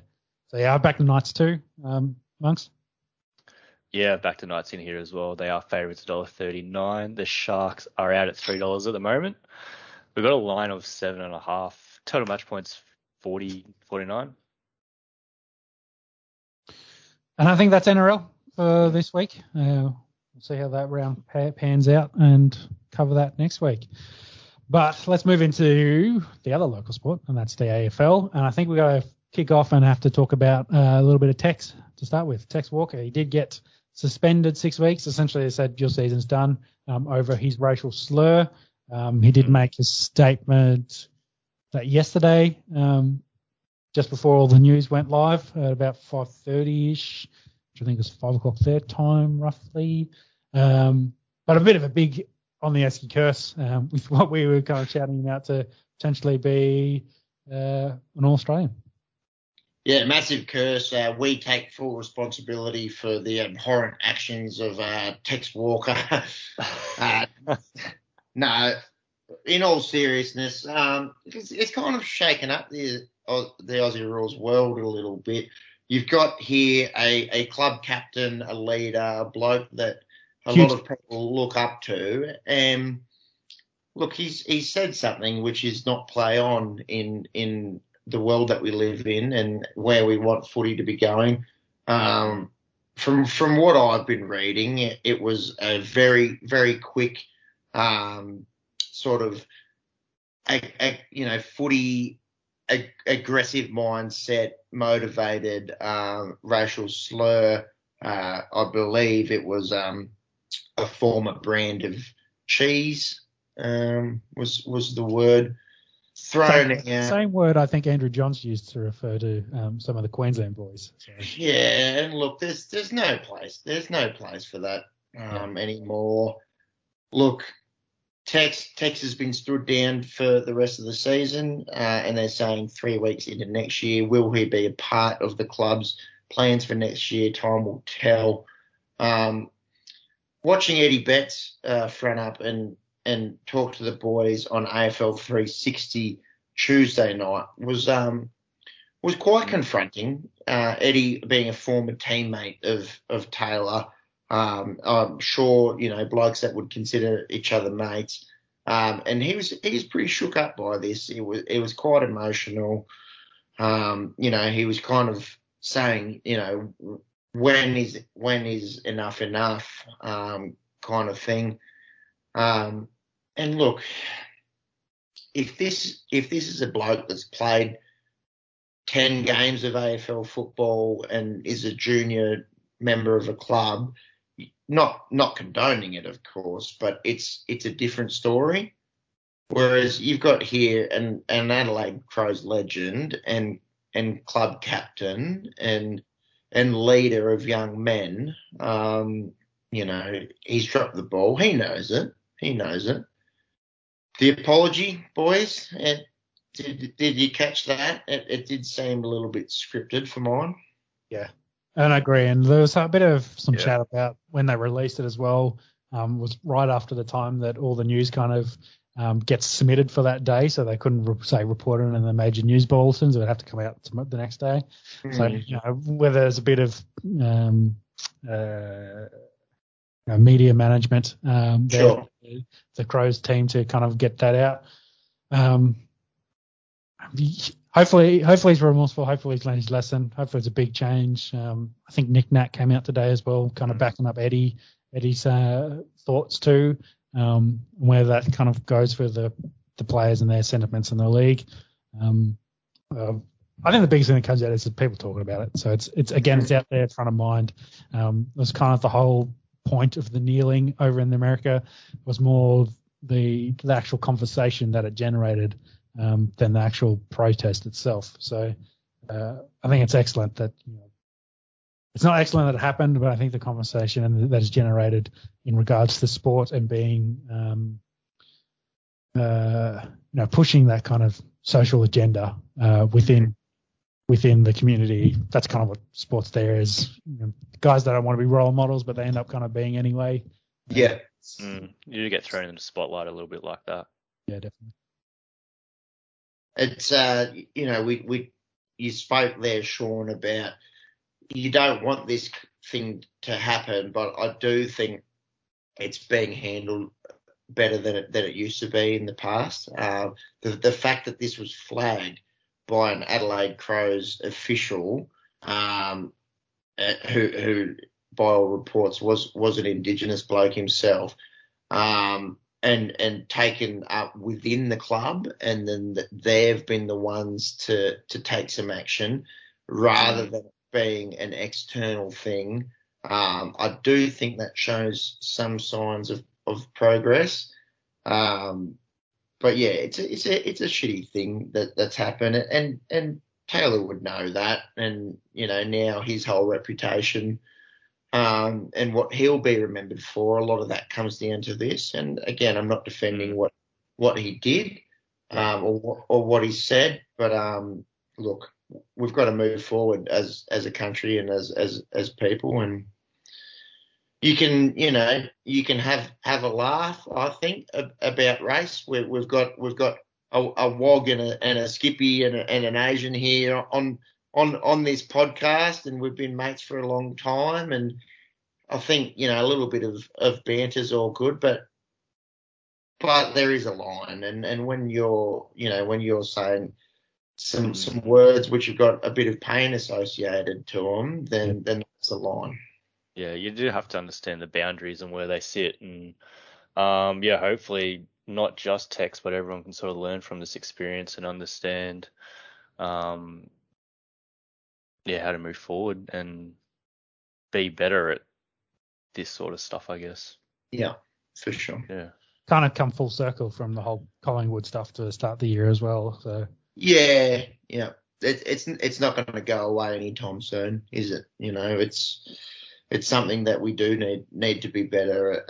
It doesn't matter what your skin color is.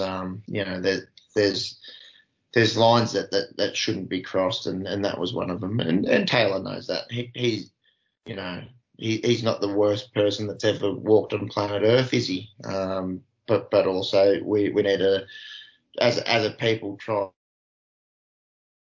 to understand that kind of language.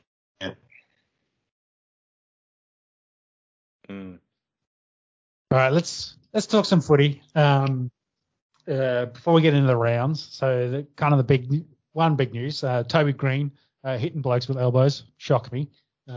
Unfortunately, this time it was Dangerfield who didn't play the rest of this match, did he? He went off and didn't come back. Got him in his throat. Yeah, bad throat injury. He got 2 weeks. I think that got reduced to 1 on an appeal. What did you boys think? Chase it up? I thought it was. Did it get reduced? Yeah, I thought I saw that they appealed that and got down to 1. I thought it was 2. Very, very similar to the Buddy Franklin incident that we were talking about a few weeks ago, and in which Buddy got off, and we were kind of saying Lance Franklin, great white sharks, protected species. Yeah. and then Toby Green, the villain, the bloke that everyone likes to hate, I suppose. Well, and look, he has maybe done that to himself. Yes. I think there might have been a bit of a Toby tax attached to this one. It's a tough one, isn't it? When you're getting tackled, you've only got a split second to try and defend yourself, and an open palm is fine, but a bent elbow is obviously no good. And when you watch it in slow motion, it looks pretty bad. Yeah, and especially elevated elbows are probably the problem. Once it starts getting up there higher and higher, that's weird.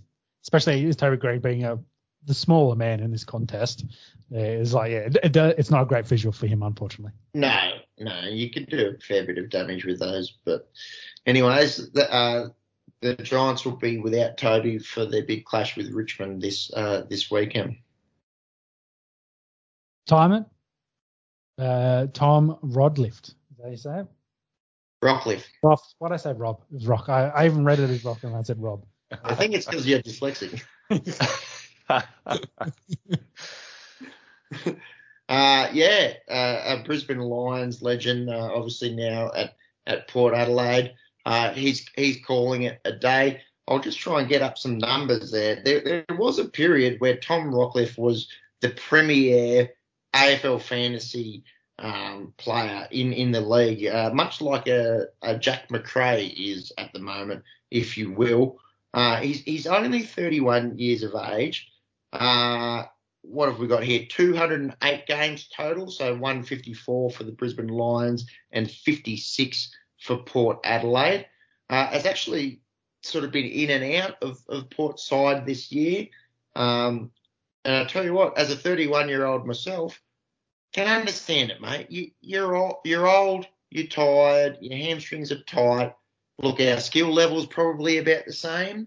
So I can really empathise with you here, Buzz. Grundy 2.0 over here.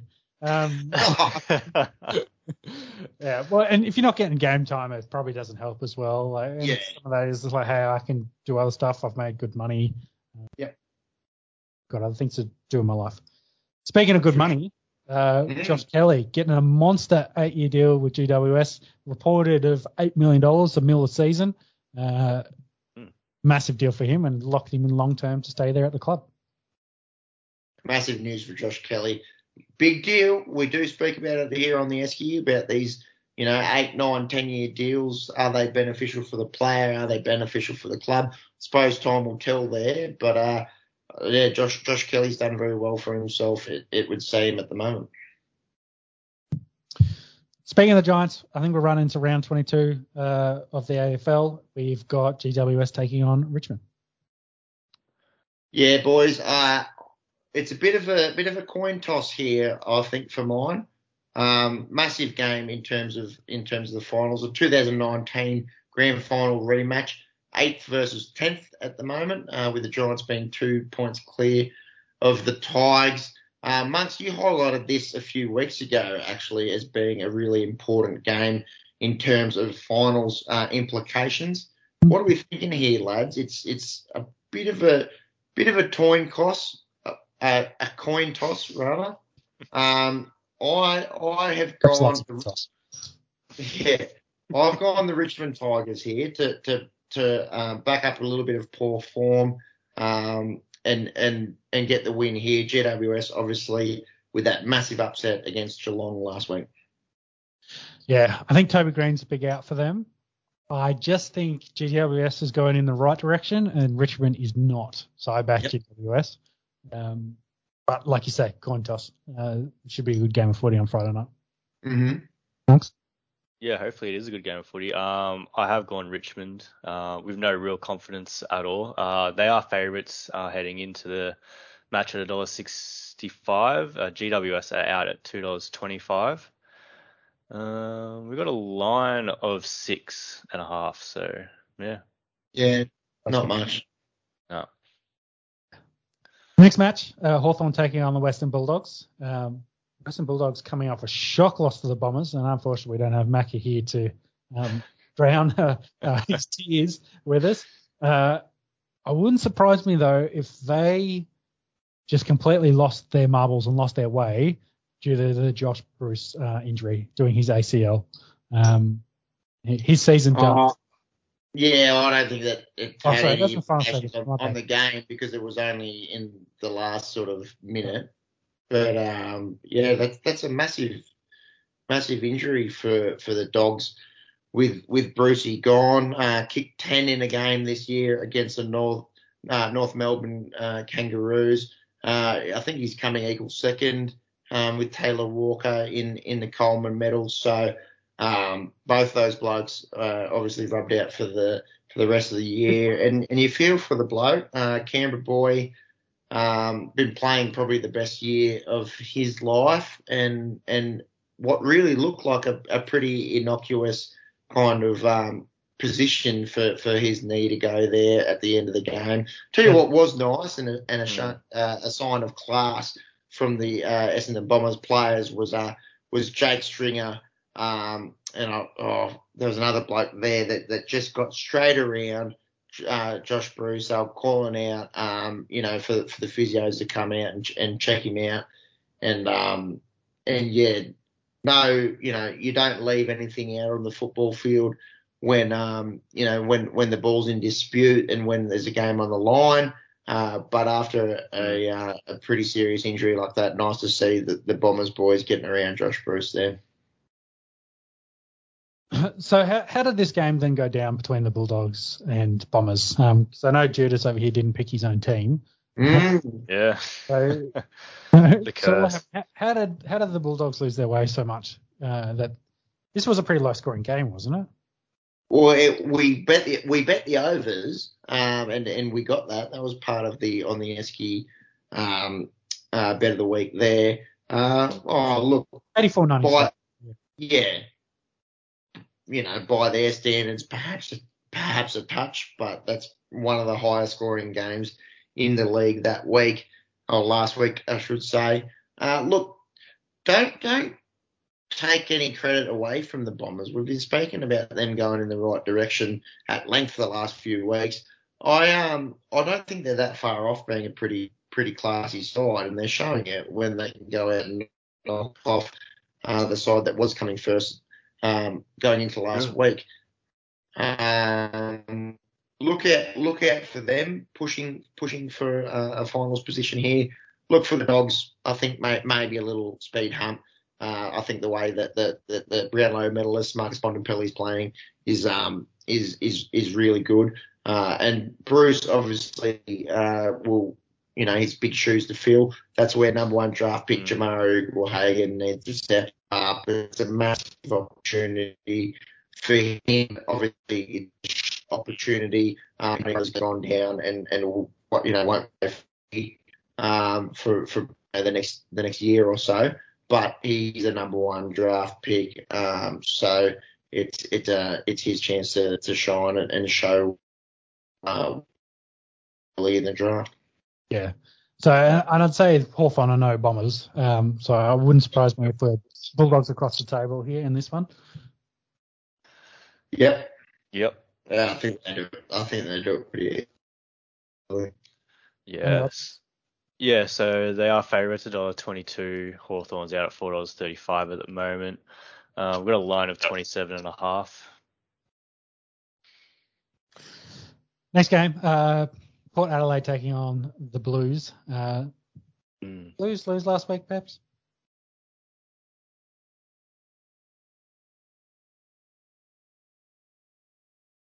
Yeah. Look, this season's done. They've had that really impressive win against that's the impressive win between the shit sandwich that was losing to the Gold Coast and North Melbourne. They can start thinking about next year. I'll tell you a bloke who's up there with the most unlucky people in Australian sport. Carlton captain Sam Doherty. He had back-to-back ACLs back in 2018, 2019. He's already had one bout of testicular cancer. It was announced, or he let the boys know and the media know earlier in the week that his testicular cancer is back. He's going to have to do some radiation or chemotherapy for that, and on top of it all, he lost his old man, in the last few years. So a bloke who's 27 years of age, and you couldn't write a worse script for him. So just I think the whole AFL community and just Australians fans and wishing him all the best going back to get treatment for that. So he'll be gone for the rest of the year. Again, these games probably not that important. In a little bit about 2020, he is out the Coleman medalist. You'd think for 2021. He's out with a shoulder with an AC joint, and Sam Walsh, who appeared to have rolled his ankle quite badly at the end of that Gold Coast run, he's set to line up this week against Port Adelaide. Port, they're flat track bullies. They always put away teams below them. You'd imagine that they get the job done here at the Adelaide Oval. I've tipped Port.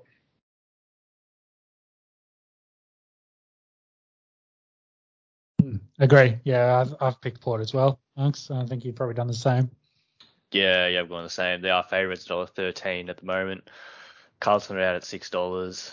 We've got a line of 35.5. Total game points 163.5. So next game we've got Geelong taking on St Kilda. Joe Selwood was the main kind of note here. He got done with a 3K fine for a high contact.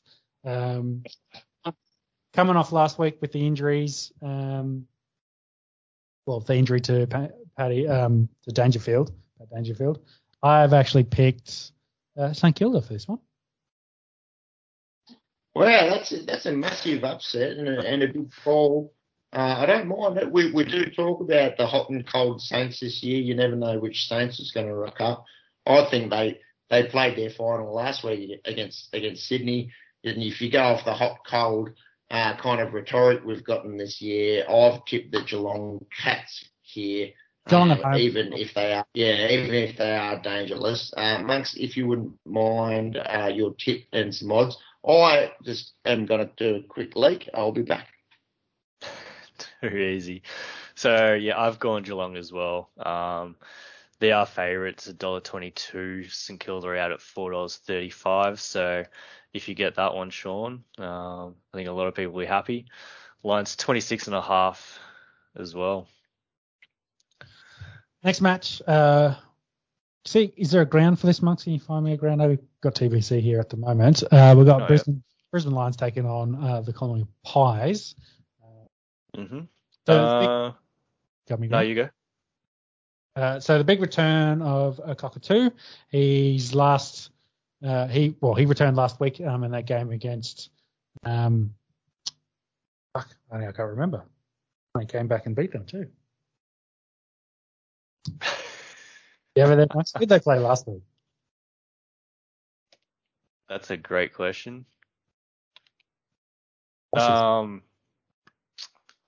Fremantle. Yes, it was Fremantle. There you go. Yeah, that took way too long. No, all good.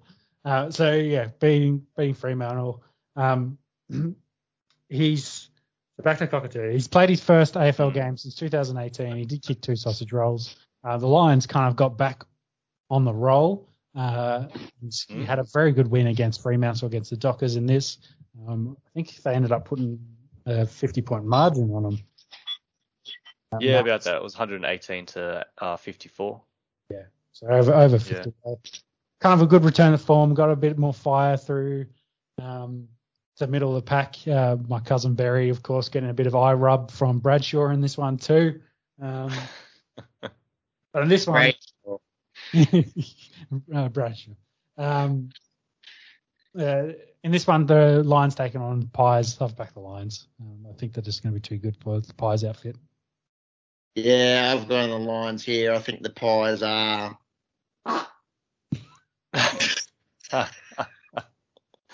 We've got sound effects on the SB. Oh, jeez. That soundboard's really putting some work in tonight. Yeah, I've gone Lions as well.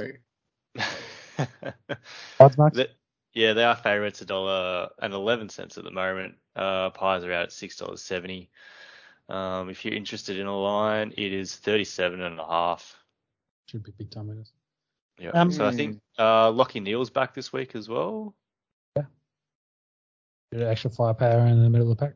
Yeah. All right, next match, we got North Melbourne taking on Sydney. I believe this is a Marvel Stadium, so it's not Tasmania. North Melbourne won't win this game. They've been better of late, but I think we said last week, that better a couple of games in Tasmania and then one good game at the MCG from memory, but I don't think they get by Sydney. I think Sydney on track. Buddy, I think only kicked one last week, so he needs to make up a few if he's trying to get 1,000. And what a great opportunity to go do it. Yeah, so I've got Sydney in this one. Yeah, I've gone Swans, and I don't think Buddy Franklin kicks 1,000 goals this year. Oh, there you go. There's a shout. He's got to kick 5 to get back on track. He's looking a little less likely. I've gone Swans as well. They're $1.46. North Melbourne are out at $2.76. Got a line of 14.5. All day. Yeah. You think Sydney put some points on it? You think, actually, on further, I think the Swans have won a lot of games by not much. So, we'll see. Buddy Franklin seems to be out this week as well. Oh, there you go. So he's being managed at the moment. Managed. That was always our concern. Yeah. So, probably not getting that 1,000. Well, after last week getting one, they probably said, you're a bit far off now. Let's take it easy. Let's try. Let's see. Let's get him right. Yeah, that's it. Next match we got. What about the D's and the mighty Crom? Yeah, taking on Crom. Crom, of course, shocked the D's back in round 10 in a 1-point thriller. What do you think, boys? Can they do it again? No, I don't think so. I think Melbourne having that gutsy win over in shocking conditions in Perth Monday night. I think they should be too strong for Adelaide here. We've obviously highlighted the concerns with them putting away lowly teams this year, but I think they get the bickies here. And, of course, all the text drama during the week for the Crows. Can't help. So, I'm going Melbourne. That's it. Yeah, lightning doesn't strike twice. I've gone Melbourne as well. They are favourites $1.07 at the moment. The mighty Crom are out at $9.20. We've got a line of 43.5 with total match points of 155. Yeah. Wow. What do we got next? What was that line? Oh, sorry. The line was 43.5. Yeah, still a lot of points. I think Melbourne should win this, but I probably wouldn't be touching that. Yeah, fair enough. Following that, we've got the Suns coming in to take on the Red Hot Bombers coming off their big win. What are you boys thinking of this? The way the Bombers are going, I don't think the Suns get close. I've backed the Bombers in here. Yeah, I think the Bombers are heading up at the right time. Massive game in terms of them playing finals football. Gold Coast beat a pretty ordinary Carlton side last week. I think the Bombers, it's their game to lose. I've tipped them. Yep. Same here. They are favourites at $1.29. Gold Coast are $3.66 at the moment. We've got a line of 21.5. Total match points of 157.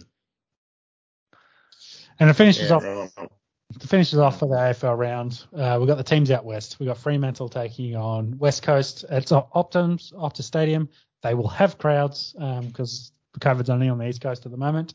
But it ends up being a massive derby, not derby, with both teams losing that week. That note was actually from myself because I've taught on a derby before, but they say derby out there in the West. Yeah, derby. That's right. Freo have slid down from 8th to 12th. As mentioned, Brayshaw cops a week for poking at Jared's eyes. Freo have lost the last 11 in the derby in a row. So has anyone been game to take Freo in this? Nope. Big time, nope. Yeah, I've gone West Coast here. Look, they've been pretty ordinary in a lot of their showings, but I still think they're a class above Fremantle here. Dave Mundy, he's drawn level with Matthew Pavlich's Dockers game record. He played his first game back in 2004. So let that sink in. There'll be some AFL draftees in the next draft that were born in that year. Definitely. That's insane. Brady, yes.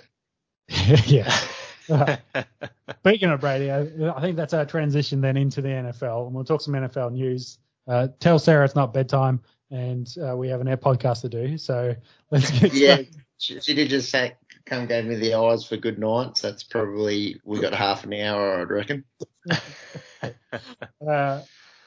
So NFL news, preseason games, the full slate of games kick off for after the Hall of Fame game last week for this weekend. We did have Pittsburgh taking on Dallas with a 16-3 win. Yep, that was the Hall of Fame. Yeah, Hall of Fame game. Bit of a shit show, only backup quarterbacks. Some of the big names did play a couple of snaps, but most of it was pretty reserved, and you had some of the no names, like second stringers, third stringers, and fourth stringers, guys trying to make rosters out there playing. Interesting enough, it sounds like a lot of the clubs are going to rest a lot of their big players, especially quarterbacks.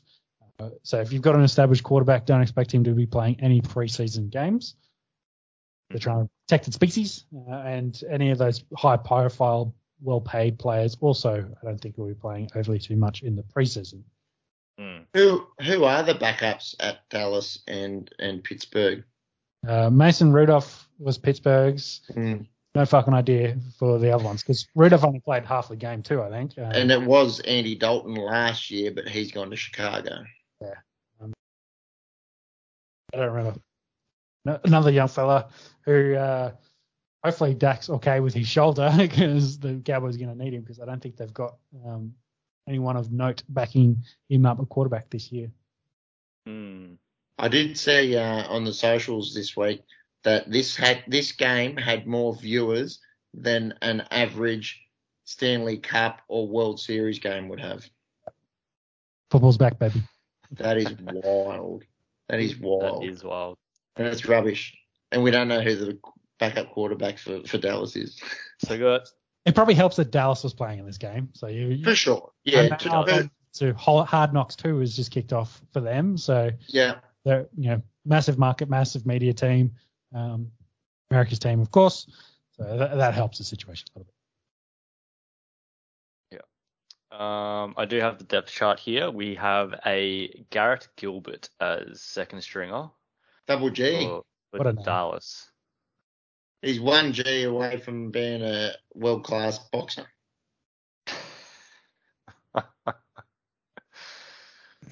It sounds like full thumbs down on that joke. Yes, big time. What about Josh Allen? Man got paid. Yeah, got paid big time. Yeah. 6-year extension, $258 million, $150 million guaranteed. I think it's the big number there. So yearly, that's more than Mahomes, isn't it? Yeah, I think he fits in between Mahomes and someone else, maybe Dak. I think he fits in between Mahomes and Dak. So that's where. So Mahomes, I think, gets still paid more technically, but he fits in between the two of them. What's really big news out of this is because Lamar Jackson and Baker Mayfield also in his same class, also looking at new deals too. So whether they, take Lamar, for example, he could probably just roll straight into Ravens' front office and say, give me that deal. That's what I want. So it'd be interesting to see if it's huge money, huge part of the salary cap, and see how the club takes it. Lamar, of course, dealing with a bit of COVID, I think, at the moment. He's been cleared to go to training camp, but had a second bout, unfortunately, the Rona. He doesn't worry about COVID. He's just got to worry about when he needs to take a shit in the fourth quarter with 3 minutes to go. That's all he's got to worry about. He plays better afterwards, doesn't he? Yes. He needs to drop a deuce. As you would. It's a massive weight off your shoulders. Not just your shoulders. Of several other organs and bodily structures. Speaking of some other deals in the NFL, Darius Leonard got paid for the Colts. I think he's now the highest paid inside linebacker. Well, him and Fred Warner are kind of sharing that at the moment. So inside linebackers getting paid. Well, those two, along with Bobby Wagner, are probably the three elite inside linebackers getting around these days. Yeah. And then following on that, Xavier Howard also got a new deal for the Finns to make him happy. I think they restructured it and put some extra bonuses in there for a Pro Bowl and something else, which bumped his money up, where it would be something he can definitely achieve and be equivalent to all those other corners that were ahead of him money-wise. So that made him a little bit happier, and he's going to stay put at the Finns for now. Yeah, that's big for Xavier, isn't it? Because we spoke about it a few weeks ago on the pod, making it quite public that he was unhappy with his situation there in Miami. So it's good to see him and the front office come to terms. And let's be honest, probably one of the elite cornerbacks in the NFL, and he shall be paid adjustingly for that. Yep. Yeah, big time. To finish off some notes in the NFL, there's been some reports coming around that the league sent out a memo about taunting penalties and a bit of a video explaining what the different taunting penalties would be. The NFL also stands for the no fun league, so they're very much any kind of flexing or in people's faces at all, like even looking at the other bloke the wrong way, is going to constitute a flag now. So the classic, say Tyreek Hill,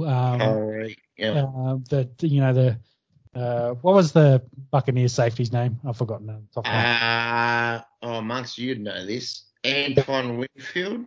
Yeah, Winfield. Yeah, putting up the two as representing how many catches he'd had.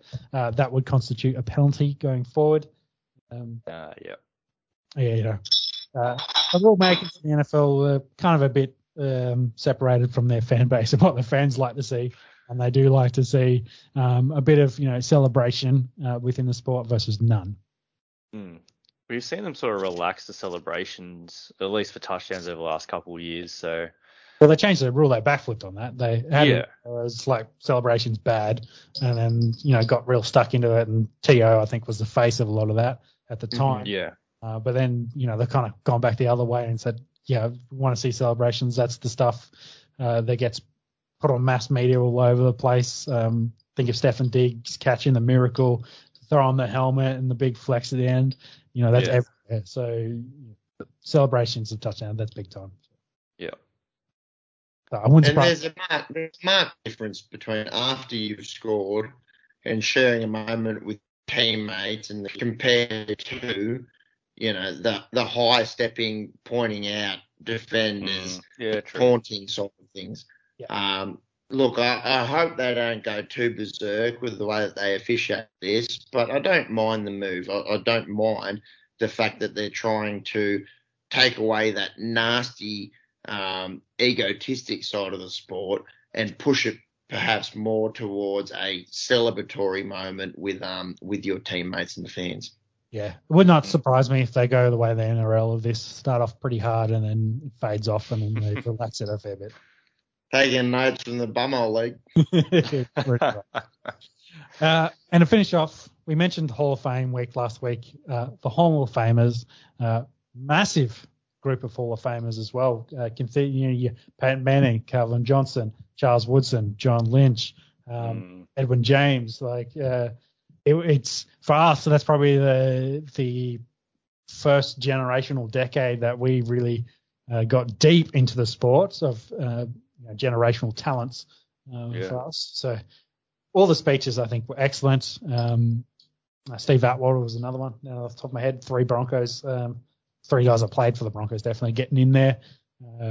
Peyton Manning, I think, had one of the biggest entourages, getting Tom Brady across, and then all the former guys that played with. One of the biggest foreheads to ever be inducted into the NFL Hall of Fame. Well, I think someone asked him if he's going to do commentary, and he said he wouldn't be able to fit his neck and his forehead in the booth. So he's a good bloke, Peyton. And he is. Of it. I think Edwin James's line of "I started with gold teeth, ended with a gold jacket" will be pretty timely, and everyone will, always think back to that as a big kind of moment, a big quote. So it was really, really good, and they all had their day in the sun or their time with their moments with family and had big parties. So yeah, it was pretty impressive. What did you boys think? Yeah, no, it was cool. It was nice to see all those players get inducted into the Hall of Fame. Especially for me, seeing John Lynch as well going in. It's been a few years coming, so yeah, I liked it. Yeah, Sean, going back to your point, in that this is the first sort of Hall of Fame inductee class, which really encapsulates the players that were playing when we started getting into the sport as 30-something-year-old Australians. I think this inductee class, is your Peyton Mannings, your Charles Woodsons, your John Lynches, your Calvin Johnsons. That is for us being Australian American football fans growing up. That is what it was all about. Yeah, big time. And you think of some of the safeties that are coming up and have gone in already. Ed Reed last year, and you got Troy Polamalu, and then Brian Dawkins coming up too. A generation of, say, safeties as well, like unreal kind of talent, and all the positions. To get to that point of being a Hall of Fame conversation, they're just unreal. Yeah, it makes me feel kind of old. that all these guys are in the Hall of Fame. There's some nuts stuff going around Tom Brady's longevity as well. So Calvin Johnson, I think, got drafted into the NFL in Tom Brady's 6th year or 7th year playing, and now Tom Brady's still playing, and Calvin is 5 years out of the NFL. Yeah, that's it. Well, everyone always talks about Tom Brady's 2 Hall of Fames stints that he's done. So, yeah, the longevity of him is just crazy. And we'll take Vinatieri, for example. He got 5 Super Bowl rings because of Tom Brady and Peyton Manning. So they both had a lot to say for his career too. Future GOAT or Hall of Famer himself, I'd say, as a kicker. Yeah. Hey, Vinatieri going to shout Brady and Manning a beer on his podcast this week. Well, I think Pat probably did it for him, but yeah, it wouldn't surprise me. Fair. Yeah. That's NFL. I think we'll run through the remaining news that we've got. NBA, again, a lot of player news and movement. Ben Simmons trade talks heating up. He sounds like he's not talking to the Philly to the club anymore, so it looks like he's done with them, wants to be moved. Golden State seems like a lightning destination. Sounds like they may want to trade him for Dame, like they get better value, of course, out of that. 76ers. It really sounds as if Ben and his teammates are not on the same page, and by all accounts, I think he's out of the city of brotherly love next year. Yeah, and the other interesting note we had here was Dennis Schroeder. He turned down a 4-year, $84 million deal to stay with the Lakers, who have been signing everyone and building a Monstars team themselves, to sign a 1-year, $5.9 million deal with Boston.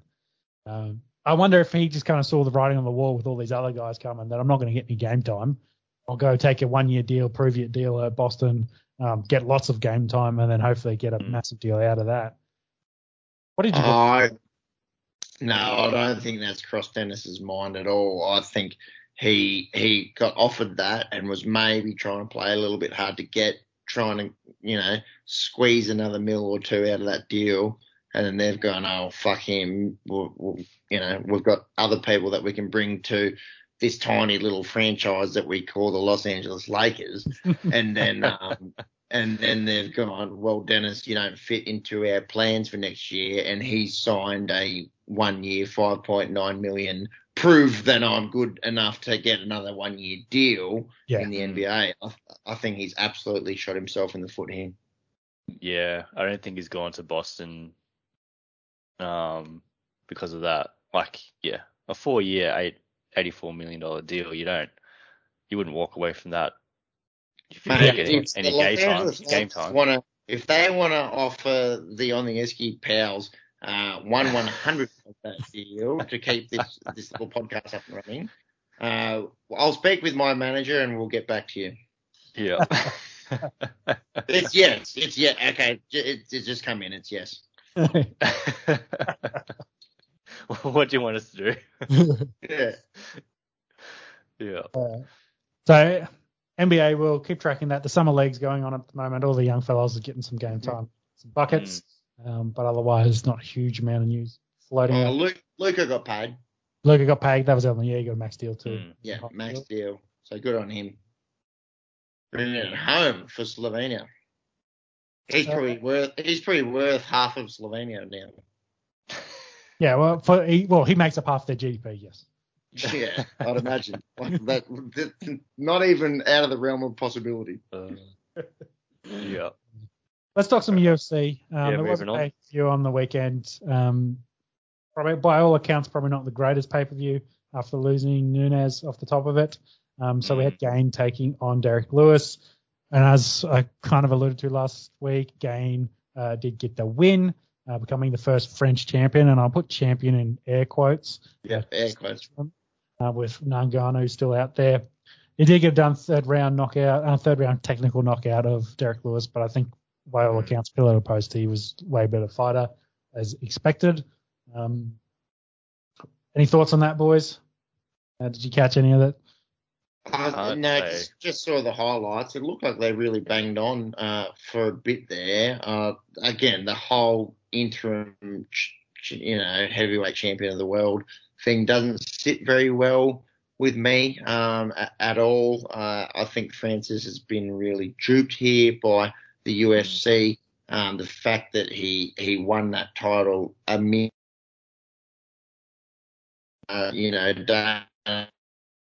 makes his own rules, and if it sells fights, that he's allowed to do it.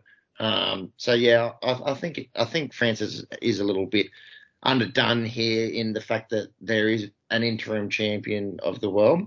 Having said that, I think Cyril Gane is one of the scariest motherfuckers walking the planet Earth. Yep. He hasn't lost, and he's put away Derek Lewis, a guy who has really taken scalps in the heavyweight division here in the UFC. So love the fight, love the the matchup.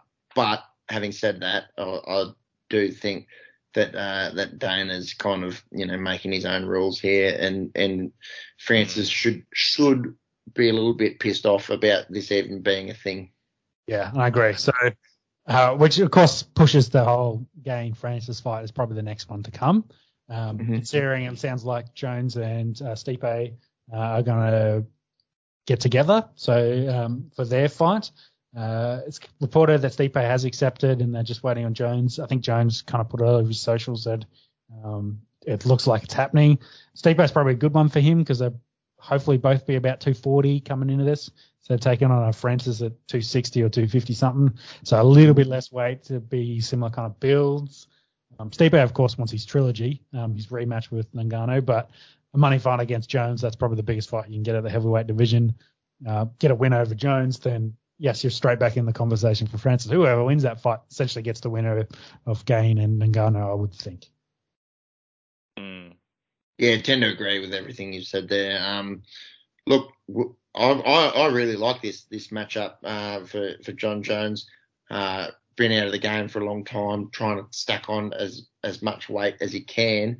And people sleep a little bit on Stipe. You know, one of the greatest heavyweights to ever have walked this planet. I would love to see this fight. And by all accounts, Stipe wants a trilogy with Ngannou. So you'd imagine and it's a big if he can get past John Jones, then maybe they start thinking about that. But looking forward to this fight. Other fights that were kind of interest on that card. So Aldo did get another win in the bantamweight division. Interesting enough, he's had more wins in the UFC than Conor has since their infamous 13-second fight all those years ago. Been some chat lately as well that Aldo might make a good opponent for Conor to come back in, someone that's going to stand and strike with him going forward. Their weights are probably Conor's now at lightweight at 155 and Aldo's now at bantamweight at 135. So it'll be interesting how they go weight-wise to make something like that happen. Hard to meet in the middle. But, yeah, a name fight that they can put together for Conor that goes back to an old kind of big legacy moment for Conor and see if that maybe floats his boat as something because I think they're a bit worried to put him in front of all those killers in the lightweight division, though the Dustin trilogy is still out there. It'll be interesting to see what Dustin does because I think Michael Chandler and Gage coming up is going to be booked. So it's good fights there. Do you know how old Jose Aldo is off the top of your head? Mid-30s, I'd say. Yeah, 34. In my head, I had him a little bit older, you know, very accomplished, obviously. And when Conor beat him, it was kind of at the peak of his powers. So I kind of thought that he might have been a bit long in the tooth. But, it turns out that Jose Aldo's 34. I would love to see that run back with Conor. Yeah, and looking at his record and the row of killers he's fought since then, like he's always been in the top 3 to 5 of the division. And also fighting for belts too. Since then, hasn't been able to pick one up, but he's definitely been in those conversations and been in those fights. Sure. The only other thing I think of interest out of the UFC, well, no, it wasn't out of the UFC. It was in a lower promotion in the mixed martial arts promotion. But someone actually submitted a bloke with the walls of Jericho. So where did this happen? I don't know. It came up my feed that someone had actually done this. So Jericho being the wrestler, the WWE wrestler. Chris Jericho. Yeah, Chris Jericho, that is. Very, very famous and long-term stalwart of the WWE. Has a famous move called the Walls of Jericho. Basically sits on the lower back and pulls your legs up towards his stomach, kind of giving you a big arch in your back. I think every little brother in the world has copped this from the big brother. Let's be honest. 100%. 3 elder siblings here. Monks doesn't have younger brothers, but myself and Sean, definitely dished out a couple of these fucking wrestling in the lounge room back in the day. Yeah, big time. So someone actually pulled it off in a professional bout. And the bloke to tap was probably one of the funniest things to happen this week. So if you haven't seen the video, go out there, find it, check it out. It's a moment in time for mixed martial arts. We might be able to get that on our socials. Yeah, we'll have to bring that one up. Quick motorsport news. If you follow the MotoGP, the motorbikes, that is Valentino Rossi, great long-term world champion. I think he's actually got 9 world championships, which is more than Lewis Hamilton, more than Tom Brady. If you want to talk about GOATs, Valentino Rossi's up there in that conversation for his sport. Has announced that he's retiring and finishing up his career as a professional motorcycle wrestler. Yeah, 42 years of age, and you were right, 9 world MotoGP titles for Valentino. I actually wasn't aware that he was still racing. I kind of thought that he must have been done a few years ago. Obviously, getting on a little bit in age. But look, like you say, we talk about goats, and the goat of MotoGP is Valentino Rossi, isn't he? I think he's got 7 MotoGP World Championships, and then he's got one 250cc World Championship and one 125cc championship. We're chucking the minors in. Yep. Still a world championship. Yeah. 7. Yeah, 7. Yeah. 7. Sorry. 7 more than I ever got. And to finish us off for this podcast, we'll finish up with the football. The EPL starts this weekend. That's back. I've got a big Hammers fan at work, and he's been telling me how good West Ham are going to be this year, pushing for that 4th spot. Well, went very close last season, the Hammers. And there's a bit of poetry about this podcast in that we'll start with and finish with the Lionel Messi saga. Obviously, amongst shouting him a beer. That is by far and away the biggest news coming out of the football world. Probably the silver medal of football news is Jack Grealish signing a £100 million transfer fee to go over to Man City. The former record was Paul Pogba, £89 million to go over to Man United. There's still a lot of speculation around Harry Kane, if he will leave Spurs to go over to Man City. Apparently they've still got a lot of money to throw at him. And the EPL starts this week, boys. Does anyone see either you two see anyone outside of Man City winning the EPL this year? I was having a look on the odds, and the EPL for me. Yeah, they are. At the moment, they are. Our friendly unofficial sponsors there at Sportsbet have them at $1.67 to win the Premier League this year. Look, it's a long season. There's no reason why a Chelsea perhaps or a Liverpool couldn't push them. Little bit of bias here, but not outside of the realm of possibilities that United push them. But it's definitely City's to lose. Let's just hope, as Aussie, EPL fans, that this is still interesting come week 35, week 36. Going into those last few rounds, you don't want to have essentially what happened last year in the 12 weeks before day 38. It was all over. Yeah, definitely. I think last 10 rounds, 12 rounds, as you say, it was all done. You knew who was going to win, and then we're just fighting out for 2, 3, and 4. Play some of the European Champions League for you. Yeah, and those battles can be interesting, but it's much better for English football when it's a contest right till the end.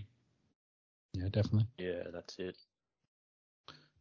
And with that, lads, I think that'll do us for this week on the Esky podcast.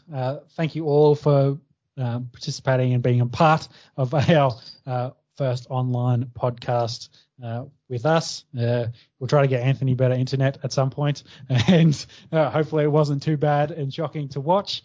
Thank you, boys, for coming along. It was good to chat to you. Hopefully I'll see you in a week's time. If not, we'll have to do this all over again of some description. But thank you for coming out. If you enjoy the content, as always, please subscribe. That'll do us for this week. Thanks, boys. Not sure how it's going to sound listening back, but we'll see how we go. Hopefully it is just a 7-dayer here. And Dictator Bar, he's not that bad. Yeah, he's all right. Could be worse. Yeah. Could be worse. Not naming names. Not naming names. Mark me down. Righto, boys. Well, right. I'll see you when I'm looking at you in a week's time. Not a problem. Yep. Bye, boys. Catches. Bye.